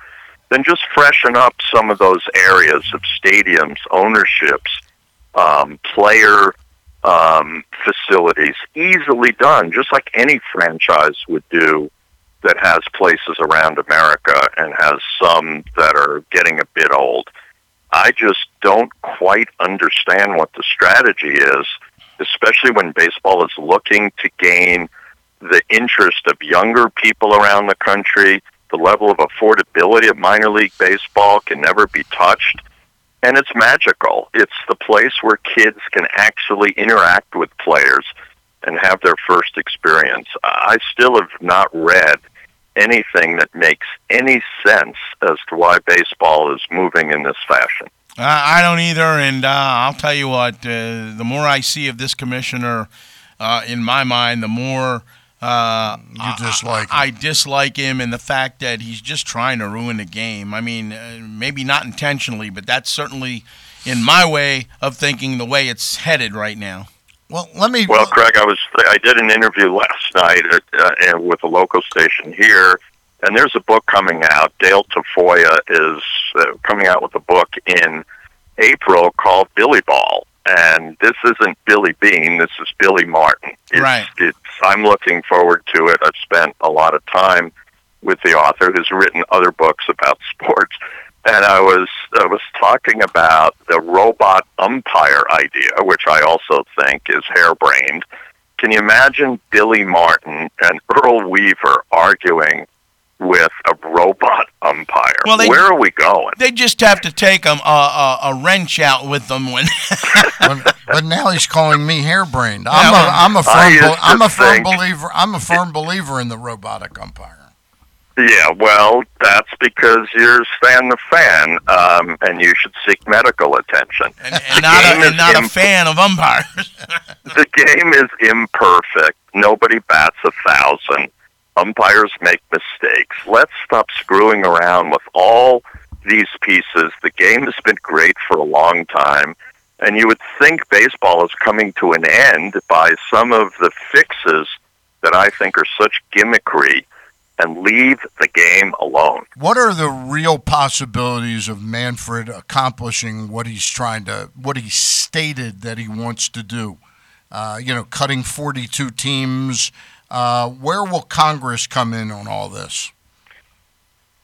Well, if Bernie Sanders is president, I saw that shot of him in a batting cage. If Bernie is still standing, I think Rob won't be. Hard to say. It's all about economics, but I had a good friend of mine, not David Rubenstein, the greatest season ticket salesperson in the history of sports. Stan, I have to throw that in every time we speak. Yeah, it's part of the deal. Right, but this is mouse meat. This amount of money to baseball is mouse meat, if you look at what they're making. And incidentally, didn't we just have two pitchers who signed for, what was that, $500 million? Over $500 million, yeah. Two pitchers. Those guys could basically write a check at petty cash to take care of whatever questions there are in minor league baseball. Yeah, it is. I think it's just he's firing the first shot across the bow to try and carve out where the starting point is to gain an upper hand in negotiations. Well, in between that and some of the rule changes he's proposing, I'm just not a very big fan of Pat O'Connor, who heads minor league baseball, is an Ohio University sports management colleague of mine and has been in that position for a long time and knows the internal abilities of how you fight battles like this, and I have great confidence that he will do a spectacular job in pushing back on an idea, as I said, that seems without strategy. Yeah, it really does. So let's get back to the robotic umpiring. This new deal that they announced, Major League Baseball and the Umpires Association, seems to buy out any sort of dissatisfaction that the umpires have had with this, the notion that it was going to cost jobs or anything. What really is at the core of what you don't like about having a strike zone actually be a strike zone, the same one every night? Great artists paint different ways. And, to me, the strike zone, the hitters today have, incredible capabilities. And I don't believe in perfection. I believe the game is wonderful because of its imperfections. And so let's jump ahead a few years. Hey, I'm a pitcher. I have elbow surgery, and it looks like I'm never going to pitch again. But Dr. Robert Kurlan III has this new robotic elbow that they can put in, and I'm now throwing between 130 and 140 miles per hour. Yeah. Am I going to be able to sign? Well, or not? Rod Serling wrote a Twilight Zone that had that exact thing. Casey was the name of the pitcher, and that was an incredible episode. You can go back to the $6 million man now, Well, I'm a firm believer that the strike zone is going to cure a lot of an exact strike zone is going to cure a lot of what ails the game. I think it moves it along much quicker. I like the fact that pitchers, because the game is about the investment in the dollars in pitchers, to think that you want pitchers to throw extra pitches because of a missed call by an umpire, and you could have a starting pitcher have 5 or 6 of those, 10 of those in 5-6 innings of pitching. I think you're going to see a lot of improvements to the game with robotic umpiring. I'd go another way, Craig and Stan. I'd have the managers sprint to the mound. Right. If you can't sprint to the mound in a certain period of time, there's a major fine. There's changes in counts. If you're going to put that exact box out there, then somebody else is going to say we need to put an exact box at second base. Well, but they've all but done that, Andy. Now when you had video replay instituted to really take care of egregious mistakes by the umpires, and now what we have is a guy steals second base and he's 99 9/10% safe, but he pops up from his slide. And the video shows the guy kept the glove on it. Is that really what we want to do? We want to be that precise on that play, but let Joe West's strike zone be the strike zone one night and somebody else the next night, somebody else the next night. I see a lot. Stan, I think you should feel a lot stronger about this than you obviously are. Well, my other solution is 7-inning games. And, the Dodger fans, many of the Dodger fans have figured out the solution. It's 7 right? innings. They leave it. Right, and if there were 7-inning games last year, the Nationals would have never won the World Series. Right, but the Dodger fans, I think, are onto something. Hey, the game's still long, or even if it's 9 innings and it's 1-1, I got to go. See you later. Andy, that's exactly what we have to do now. I got to get my friend Benny Thompson on the air. I really appreciate it, and I'll stay in touch with you whenever I read an article about the stadium. I think of my friend Andy Dolich. I love you, Hey, and thanks a lot. 14 years and counting. 2020, I don't think is going to bring 2020 vision to the stadium, but we'll see. Have a great year, guys. Always enjoy it. Talk to you soon. All right, Andy Dolich. And it's not going to bring it to Rob Manfred either. No, it most certainly isn't. We'll remind you that live. Where are we? Live Casino Hotel's new venue, the Hall at Live, continues grand opening weekend with another great free event tomorrow night, the 29th of December, featuring popular Baltimore rock band Charm City Devils. Tickets are free, but you need to claim yours now by going to livecasinohotel.com. There are more great shows coming to the Hall at Live Casino Hotel in 2020, including Jill Scott, February 14th, Squeeze, February 29th, OAR, March 14th, Air Supply, April 3rd, Josh Groban, April 16th, Patti LaBelle, May 2nd, and Gabriel Iglesias, August 22nd. Get your tickets now by going to livecasinohotel.com. You can give Benny Thompson a call right now, and we'll also let you know about this T-shirt that we're selling, okay? You see that T-shirt? The MVP, right. Most Valuable Protectors. Ah, all right? okay, there you go. That T-shirt is available now, but I got to get to the right spot. I thought I had put these in an order. Here we go. Celebrate Baltimore's dominant offensive line with the brand new Most Valuable Protectors T-shirt, which I just showed you. There we go. There you go. All right. Which recognizes the incredible O-line that's helped pave the way for an MVP quarterback. When you buy the MVP shirt, not only will you be supporting the team, you'll also be donating to the Bradley and Nikki Bozeman Foundation and to their efforts to eliminate bullying in schools. Go now to bozemanshirt.com. That's BOZEMAN shirt.com. Buy a shirt, support your team, and help stop bullying. Okay? That's the Bozeman shirt, and we're urging people to buy that. Yeah, all right? You have that in extra large? I think we do. Okay, All right. sounds good. I think we're getting Benny Thompson on the air.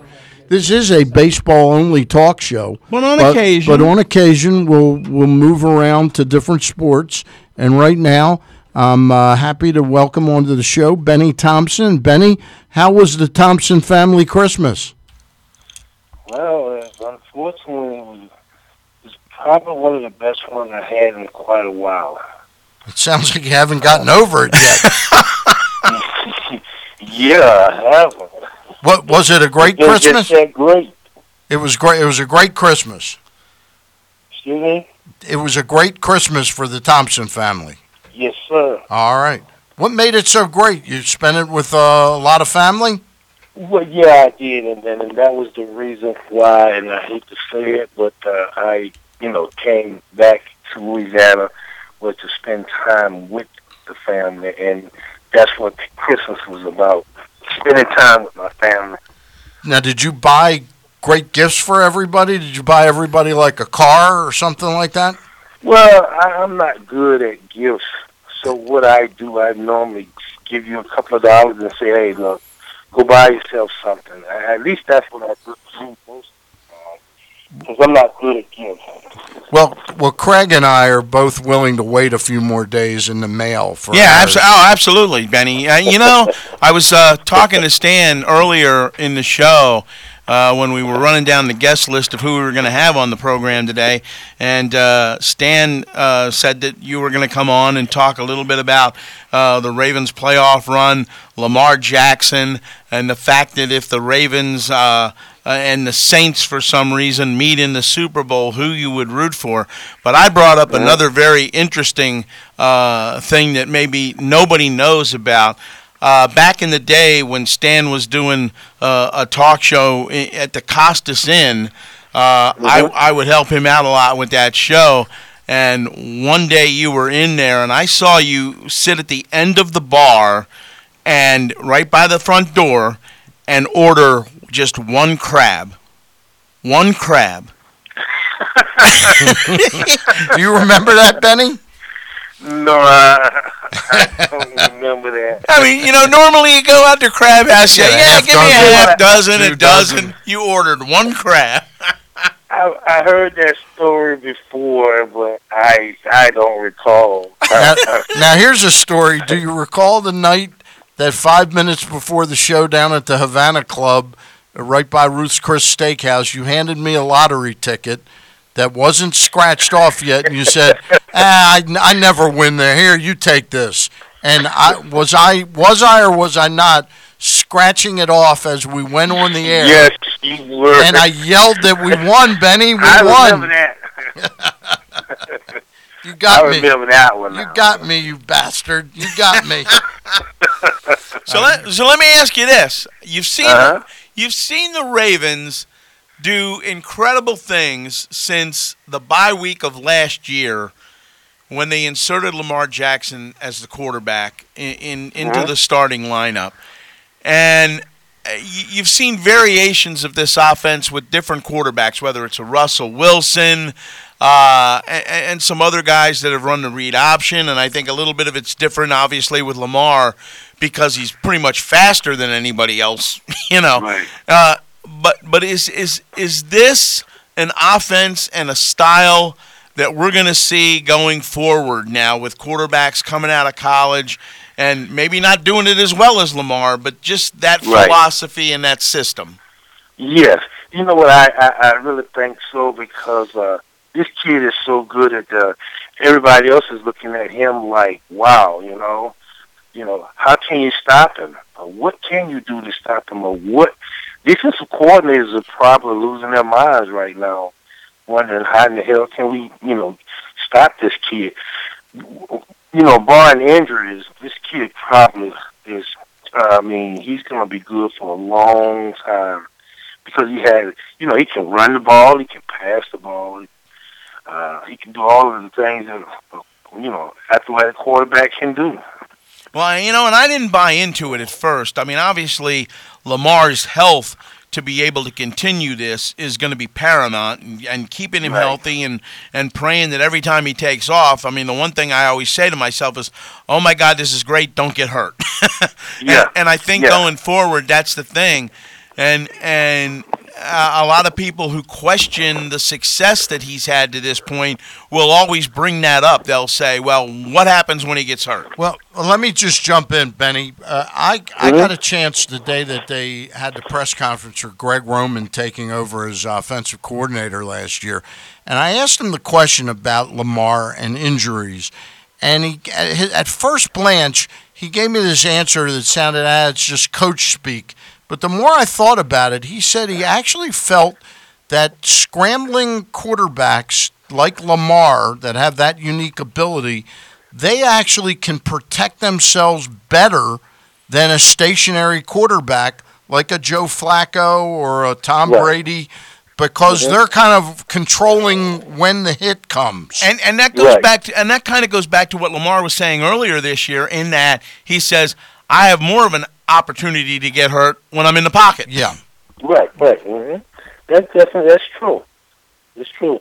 And then when you have a quarterback like him, the one thing you have to learn is when you run as a quarterback and playing his position and his style of play, when you're getting close to that sideline, just step out of bounds. Don't try to get that extra yard or take that extra hit, just to prove to you, hey, look, I can do it. You know, that's exactly how I posed the question to Greg Roman. I said, he's got a chance to get 3 or 4 more yards.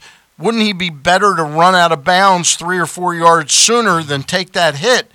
But I said, in the same question, I said, but I'll bet you he thinks he's got a chance at any play to get 12 or 15 more yards. He's not thinking small potatoes like 3 or 4 yards.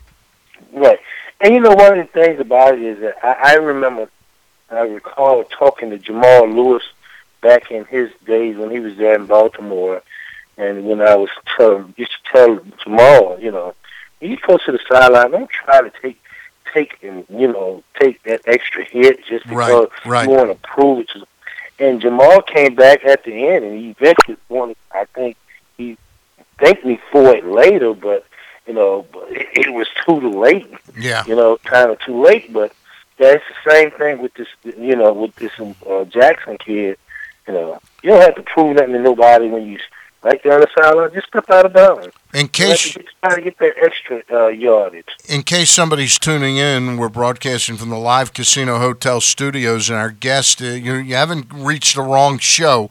This is the Bataround, a baseball-only talk show, but today we're making an exception. I brought in my old friend Benny Thompson from the Baltimore Ravens, his days as a special teams ace, to talk a little bit about Lamar Jackson. But I do have to say, Benny, I really was pissed off. They now have named the top 100 players of all time in the NFL.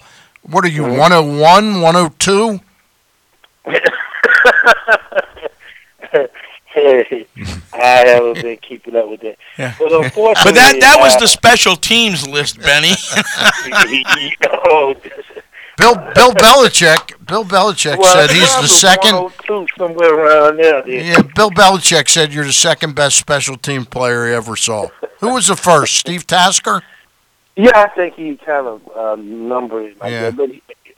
But Steve and I had a conversation about that. But, the one thing about it is he and I talked about was he did some things that I wouldn't do, and I did some things that he wouldn't do. So we had that conversation. It was never about he and I talked about, well, I was better than you or you better than me. One of the things we talked about was the things that he did better and did great compared to the things I did better than him, because he wasn't that kind of the physical type of guy. He wasn't that type of guy. Yeah. He was more of a finesse guy, but he was good at what he did. There's no question he was good at what he did, but you were the best. You were the best. We're talking with Benny Thompson. Benny, tell our listeners out there the time you engaged the late David Modell, who was a good friend. You asked him if you could get on that Ring of Honor, right? And what did David say to you? Well, David probably gave me the answer that nobody would have ever thought he would tell them, and especially to me, because I was always close with David and Mr. Modell, and it was one of those things where he just said, "Hey, look, go down to City Hall, get your name changed to exit, and you'll be all around all the stadiums. You won't be just in the Ravens stadium. You'll be around all the stadiums." Hey, Benny, let me ask you this: we were talking about Lamar, and I think one of the things that makes what he's doing this year so special is the fact that in the passing game, forget the running part of it, but in the passing game, he has become such a better so much more of a better passer this year. Yeah, well, how's he done that, Ben? Than he was last year? Mm-hmm.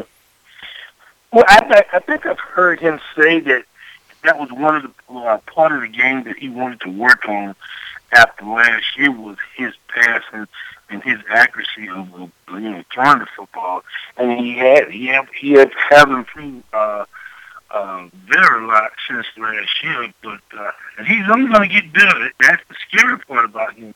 He's only going to get better. Well, the part of the game that's amazed me, not only his improvement in passing, but Benny, you watched him play 6 or 7 games last year.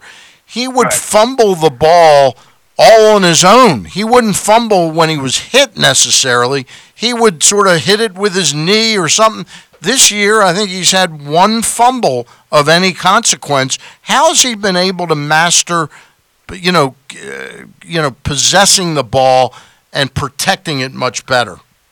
But like I said, too, is that's one of his weaknesses from last year, and he wanted to work on that so he could come back and play a lot better than he did last year, because he knew where he made his mistakes last year. So he wants to make sure that he don't, and no player wants to come out and make the same mistake each and every time, each and every week. Trust me, they just don't want to do it, and that's what he did. He went back and looked at the film and took his off-season serious, and now he's not making those same mistakes again. Yeah, and that's the thing about it. The lack of turning the ball over. It just seemed to disappear this year. And, again, that's one of the things with any football team in terms of turnovers and things of that nature. To be successful, you just can't do it. All right, Benny. Benny, can you hang on for a couple of minutes? Sure. Okay, go ahead. All right, we're going to take a quick commercial break right now, get a couple commercials in, and we'll be back with Benny Thompson right after this. Okay, I'm getting an Italian cold cut with oil and vinegar. Turkey and Swiss with extra mayo for me. And I want a ham and cheese with everything. Before we go to the game, we go to Royal Farms. It's not football without a Royal Farms sub. At Royal Farms, it's all fresh. And delicious. In this town, you don't tailgate with a hoagie. You tailgate with a Royal Farms sub and world-famous chicken. Royal Farms. Real fresh, real fast, real Baltimore. Check out Costa's Inn at 4100 North Point Boulevard. They're known far and wide for their great steamed crabs and crab cakes. And their nightly specials also include crab cake night on Monday, rib night on Tuesday, steak night on Wednesdays with a half-price bottle of wine, and lobster night on Thursdays. Check out CostasInn.com to find out more. And the delicious crab cakes are shipped anywhere. Respect. It's more than a word. In the U.S. Army, it is one of our core values, earned through selfless service to our nation and making a difference both at home and abroad. On the Army team, respect is earned daily. And now, in addition to earning respect, you may earn up to $40,000 in bonuses if you qualify. To learn more, visit goarmy.com/bonus or call 1-800-USA-ARMY, paid for by the U.S. Army. Baltimore's favorite bar is just 771 feet from home plate. Sliders Bar and Grill, just steps from Camden Yards, is the perfect sports bar for Ravens and Caps season, with all of the games on dozens of TVs. Daily specials include Mexican Monday, Wingding Wednesday, Bloody Brunch Sunday, and more, with different drink specials every day of the week. Join Sliders for the away Ravens games, as well as the home game parties featuring Fancy Clancy Pilsner, as well as game day food and drink specials. Find out about all of the parties and specials at slidersbaltimore.com. Sliders, one of Baltimore's original continuously operating bars.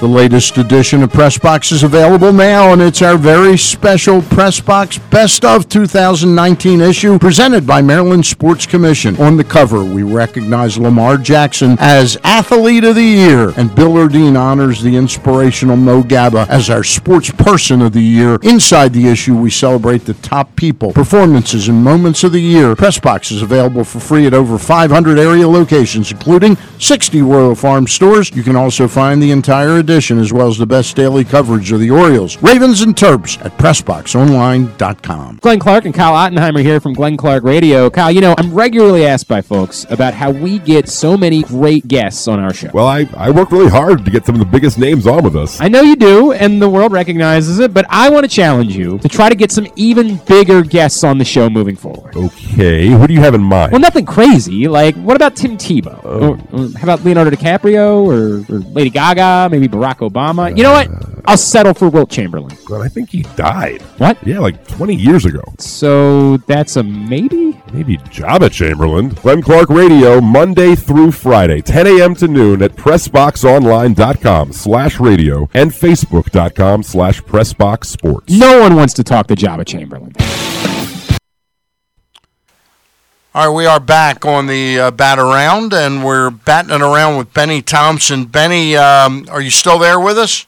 Yes, sir. We got a few more questions for you, then we'll let you get on with your day. Okay. Greg Roman, I don't know if you know him at all or have come across him. How much longer will he be employed by the Ravens? Is he a guy that you think would get some looks at being a head coach? I'm not like you. Actually, the first question is, I know of him, right? But he and I don't know each other very well. But I just know of him, and I'm quite sure when you start doing some of the things that he's doing with that offense, there are going to be other teams just starting to be interested in hiring him, bringing him aboard on their staff. All right, that's fair enough. Now, let me get to the core of the issue here. You've watched a lot of football this year, like I'm sure you do every year. Are the Saints the best team in the NFC, and how far above are the Ravens from anybody in the AFC? Are we looking at a Saints-Ravens Super Bowl? Well, to answer the first question, I don't personally think the Saints are the best team in the NFC. To be honest with you, I think San Fran is probably playing better football than anybody in the NFC. Now, as far as the Ravens and the AFC, you have some pretty good teams in the AFC. You have Kansas City, who's going to be there at the end, and Bill Belichick and the New England Patriots is going to be there. But I think the AFC is going to be a little bit more complicated than most people think. If you're a Ravens fan, would the one team you'd be a little bit hesitant about playing or wanting to play is Kansas City? Yes, definitely. And also New England as well, because once Bill Belichick, and I know what everybody's saying, well, they have beaten New England this year. Well, once Bill Belichick plays the team, and like the Baltimore Ravens, he's going to go back and study every move everything that was done, every move that was made, and to make sure that he tried to come up with a good defensive call or whatever. But that's who Bill Belichick is, and that's why he's probably the greatest football coach there is right now. Yeah, well, I don't doubt that he's the greatest football coach, but I do not see them getting, and it looks to me like we'll play Houston, Buffalo, or Tennessee at home 2 weeks from today. But I think New England's going to end up having to meet Kansas City at some point in time. Right. And I don't see them getting by Kansas City. I really don't. Right. We'll see. It went down to the wire last year, and then it went into overtime, and the Patriots won it. But I think Kansas City learned from it, and I'm kind of like you. I don't believe they can get past Kansas City this year because defensively, New England has been playing a lot better than they have previous years because of the fact that previous years it's been all about Tom Brady and that offense. Well, now it's all about the defense. Yeah. And so defense wins championships. I can say that. But people can say that, but with New England, it was, Tom Brady and the offense win championships. Is it, before we let you go, I got two more questions. Is it pretty much a fait accompli that Jerry Jones will change coaches after this season? I really do. That's probably one of the most talented teams in the NFL that was very, very, very disappointing. Yeah. I mean, Jason Garrett and I are very good friends, and maybe you know it or didn't know it. I did not know that. Jason played with me when I was in New Orleans, and I think he was like the third or fourth quarterback on the team when I played here in New Orleans. But I don't see that if making changes there is only going to be a positive for the Dallas Cowboys, because keeping Jason. And the reason why people ask me, well, what is it that Jerry sees in Jason? Well, I tell them, well, most head coaches is just like anybody else, any other owner or any other boss. He's not costing Jerry a whole lot of money, to where I'm not sure exactly how much of money he's making, and it doesn't matter. But if he's not making that much money, we all want to hire somebody that ain't going to cost us a ton of money. Where I think most head coaches are making $7, $8, $9, $10 million a year. I think Jason will make about $4 or $5 million, if that. And that's why Jerry's so in love with him. Well, it's going to be interesting to see what happens. You're talking about, whether or not, with the Patriots having lost here to the Ravens, and whether Bill Belichick can make that, if they come down to meeting each other, whether they make that adjustment.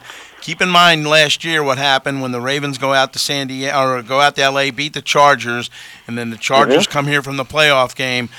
They took a look at that tape. Now, granted, Lamar's a different player than he was last year in that playoff game, but the whole idea of adding that extra defensive back was something the Ravens never adjusted for. Well, I think, look, to bring that up, they changed their entire offense last year when they installed Lamar absolutely. Jackson. They didn't have a chance to have option B or C. They gave him one option how to play last year, and that's what they went with. This is a very different team. Hey, Benny, before we let you go, I got one last question for you, and I'm all seriousness. The 100-year anniversary of the NFL, they are doing something vastly different with the Hall of Fame.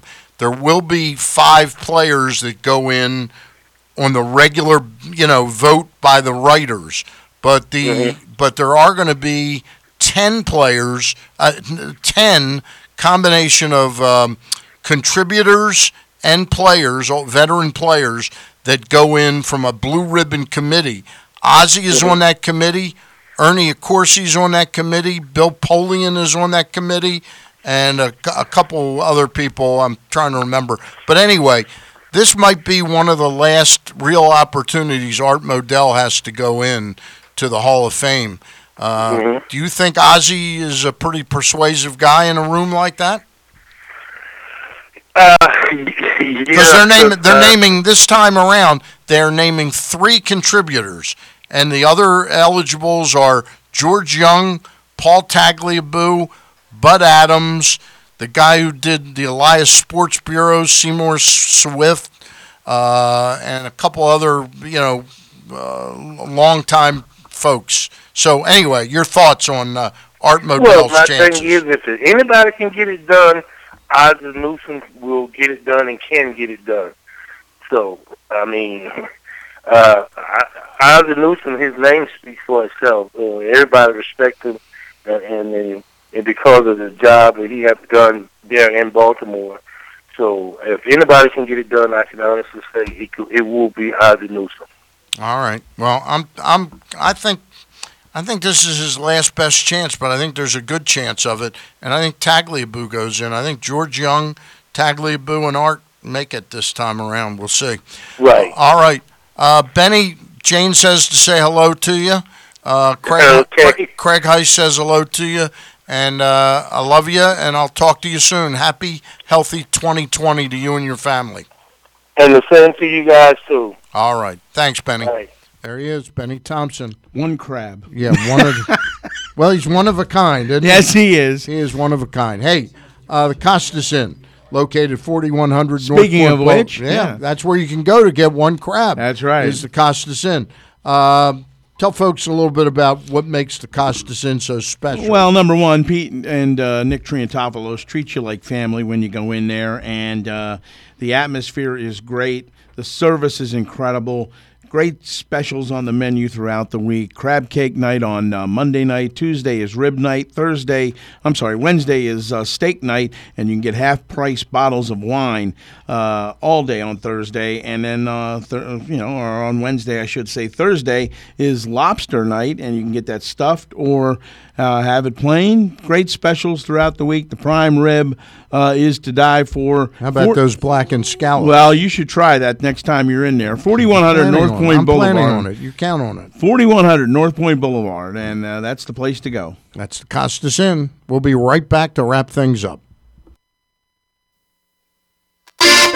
Pizza Blitz, the favorite pizza place of offensive lineman Bradley Bozeman and his wife Nikki, invites you to try all of their Italian specialties. Pizza Blitz makes their entire menu with classic Italian family recipes. The dough and everything else is made fresh every day. Pizza Blitz, located in Quarry Lake, is the perfect family stop for great pizza as well as incredible wings, subs, and salads. You can even BYOB. Pizza Blitz is located at 2622 Quarry Lake Drive, just inside the Beltway. See the full menu at pizzablitzquarrylake.com. PressBox's Project Game Day is back, as we'll be with you to react immediately during and after every Baltimore football game this season. Glenn Clark is with you at halftime, with various guests joining him the moment the game wraps up, including the NFL chick Sarita Hubbard, PressBox's Ken Zales, and Eric Arditi from Barstool Sports. PressBox's Project Game Day is made possible by great partners: Costas Inn, Wise Markets, Glen Burnie Transmissions, Glory Days Grill, and the U.S. Army. Like PressBox on Facebook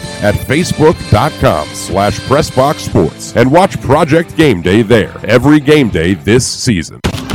Celebrate Baltimore's dominant offensive line with the brand new Most Valuable Protectors t-shirts, which recognize how the incredible O-line has helped pave the way for an MVP quarterback. When you buy the MVP shirt, not only will you be supporting the team, you'll also be donating to the Bradley and Nikki Bozeman Foundation and their efforts to eliminate bullying in schools. Go now to BozemanShirt.com. That's BozemanShirt.com. Buy a shirt, support your team, and help stop bullying with the Most Valuable Protectors.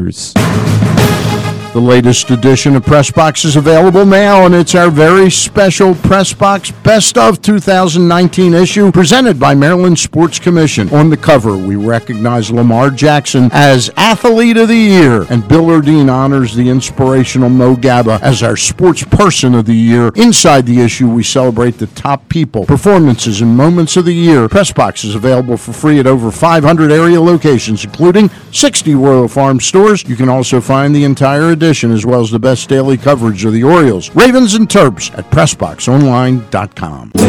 Chick-fil-A Nottingham Square offers a better way to tailgate with football and nuggets. You can now pick up a 30-count Chick-fil-A nugget in a football-shaped container, and if it would be helpful, Chick-fil-A Nottingham Square can half-cook it, leaving you the opportunity to heat it the rest of the way just in time for your party. And now Chick-fil-A Nottingham Square offers their 3-cheese mac and cheese. Cheddar, Parmesan, and Romano combine in this classic side, baked fresh in the restaurant. Download the Chick-fil-A app, place your order, and pile up Chick-fil-A bonus points good for free food. Chick-fil-A Nottingham Square, 5198 Campbell Boulevard. Call Steve if you'd like your party catered by Chick-fil-A, 410-931-0031, Chick-fil-A Nottingham Square. Respect. It's more than a word. In the U.S. Army, it is one of our core values, earned through selfless service to our nation and making a difference both at home and abroad. On the Army team, respect is earned daily. And now, in addition to earning respect, you may earn up to $40,000 in bonuses if you qualify. To learn more, visit goarmy.com/bonus or call 1-800-USA-ARMY, paid for by the U.S. Army. All right, we are back on the Bataround, and we thank Paul Valle for doing a fine job on his first effort here. He did a pretty good job. Yeah, absolutely. Did a good job.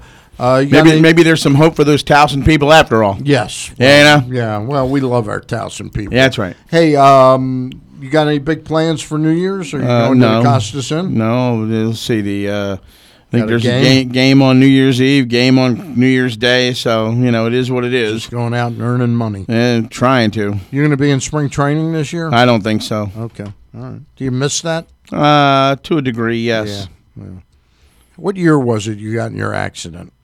Oh, my God. That was back in Lauderdale, That goes back in Lauderdale in 2001. 2001. Yeah. The first person to call me on the phone when I was in the hospital was Mike Messina. That's pretty special. Yeah, it was his first year with the Yankees. Wow. How did he find out about it? I believe John Delcos at the time told him. The late John Delcos. The late John Delcos. We lost Deli this year. Yep. Sad. By the way, just a terrible story yesterday. I go on AOL to get some quick news flashes. That Hawaii helicopter story, terrible.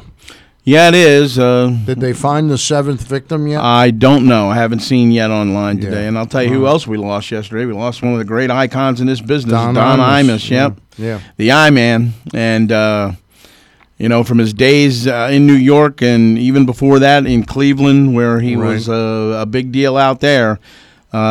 Just a lot of fun to listen to. Yeah, he was a funny guy. He was an acquired taste, but, he was New York's version of what I think Johnny Walker was here in Baltimore. Yeah, I would agree. Yeah. I would agree. Thank you, Paul. Happy New Year to you. Happy New Year to you, Craig. Happy New Year to our audience out there. We thank you for tuning in.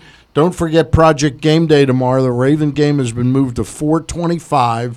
Glenn Clark will be on by himself at halftime for about 10, 12 minutes. And then after the game, when the whistle blows, he and Eric Arditi from Barstool Sports will be on for about 45 minutes tomorrow. If you haven't grabbed a copy of our print edition yet, please do so. It's available also online at PressBoxOnline.com/bestof. Craig, have you read the story of Mo Gaba? Yeah, yes. Bill did a nice job on that. Very nice job on that. And, of course, Mo is just fabulous and an inspiration to anybody who comes in contact with him. Yeah, he's a special, special kid. All right. Many thanks to everybody out there, and thanks for tuning in. Don't forget, it's not too late to like and share the show that we do each and every Saturday from the Live Casino Hotel studio. That's it for today. Have a great rest of your weekend.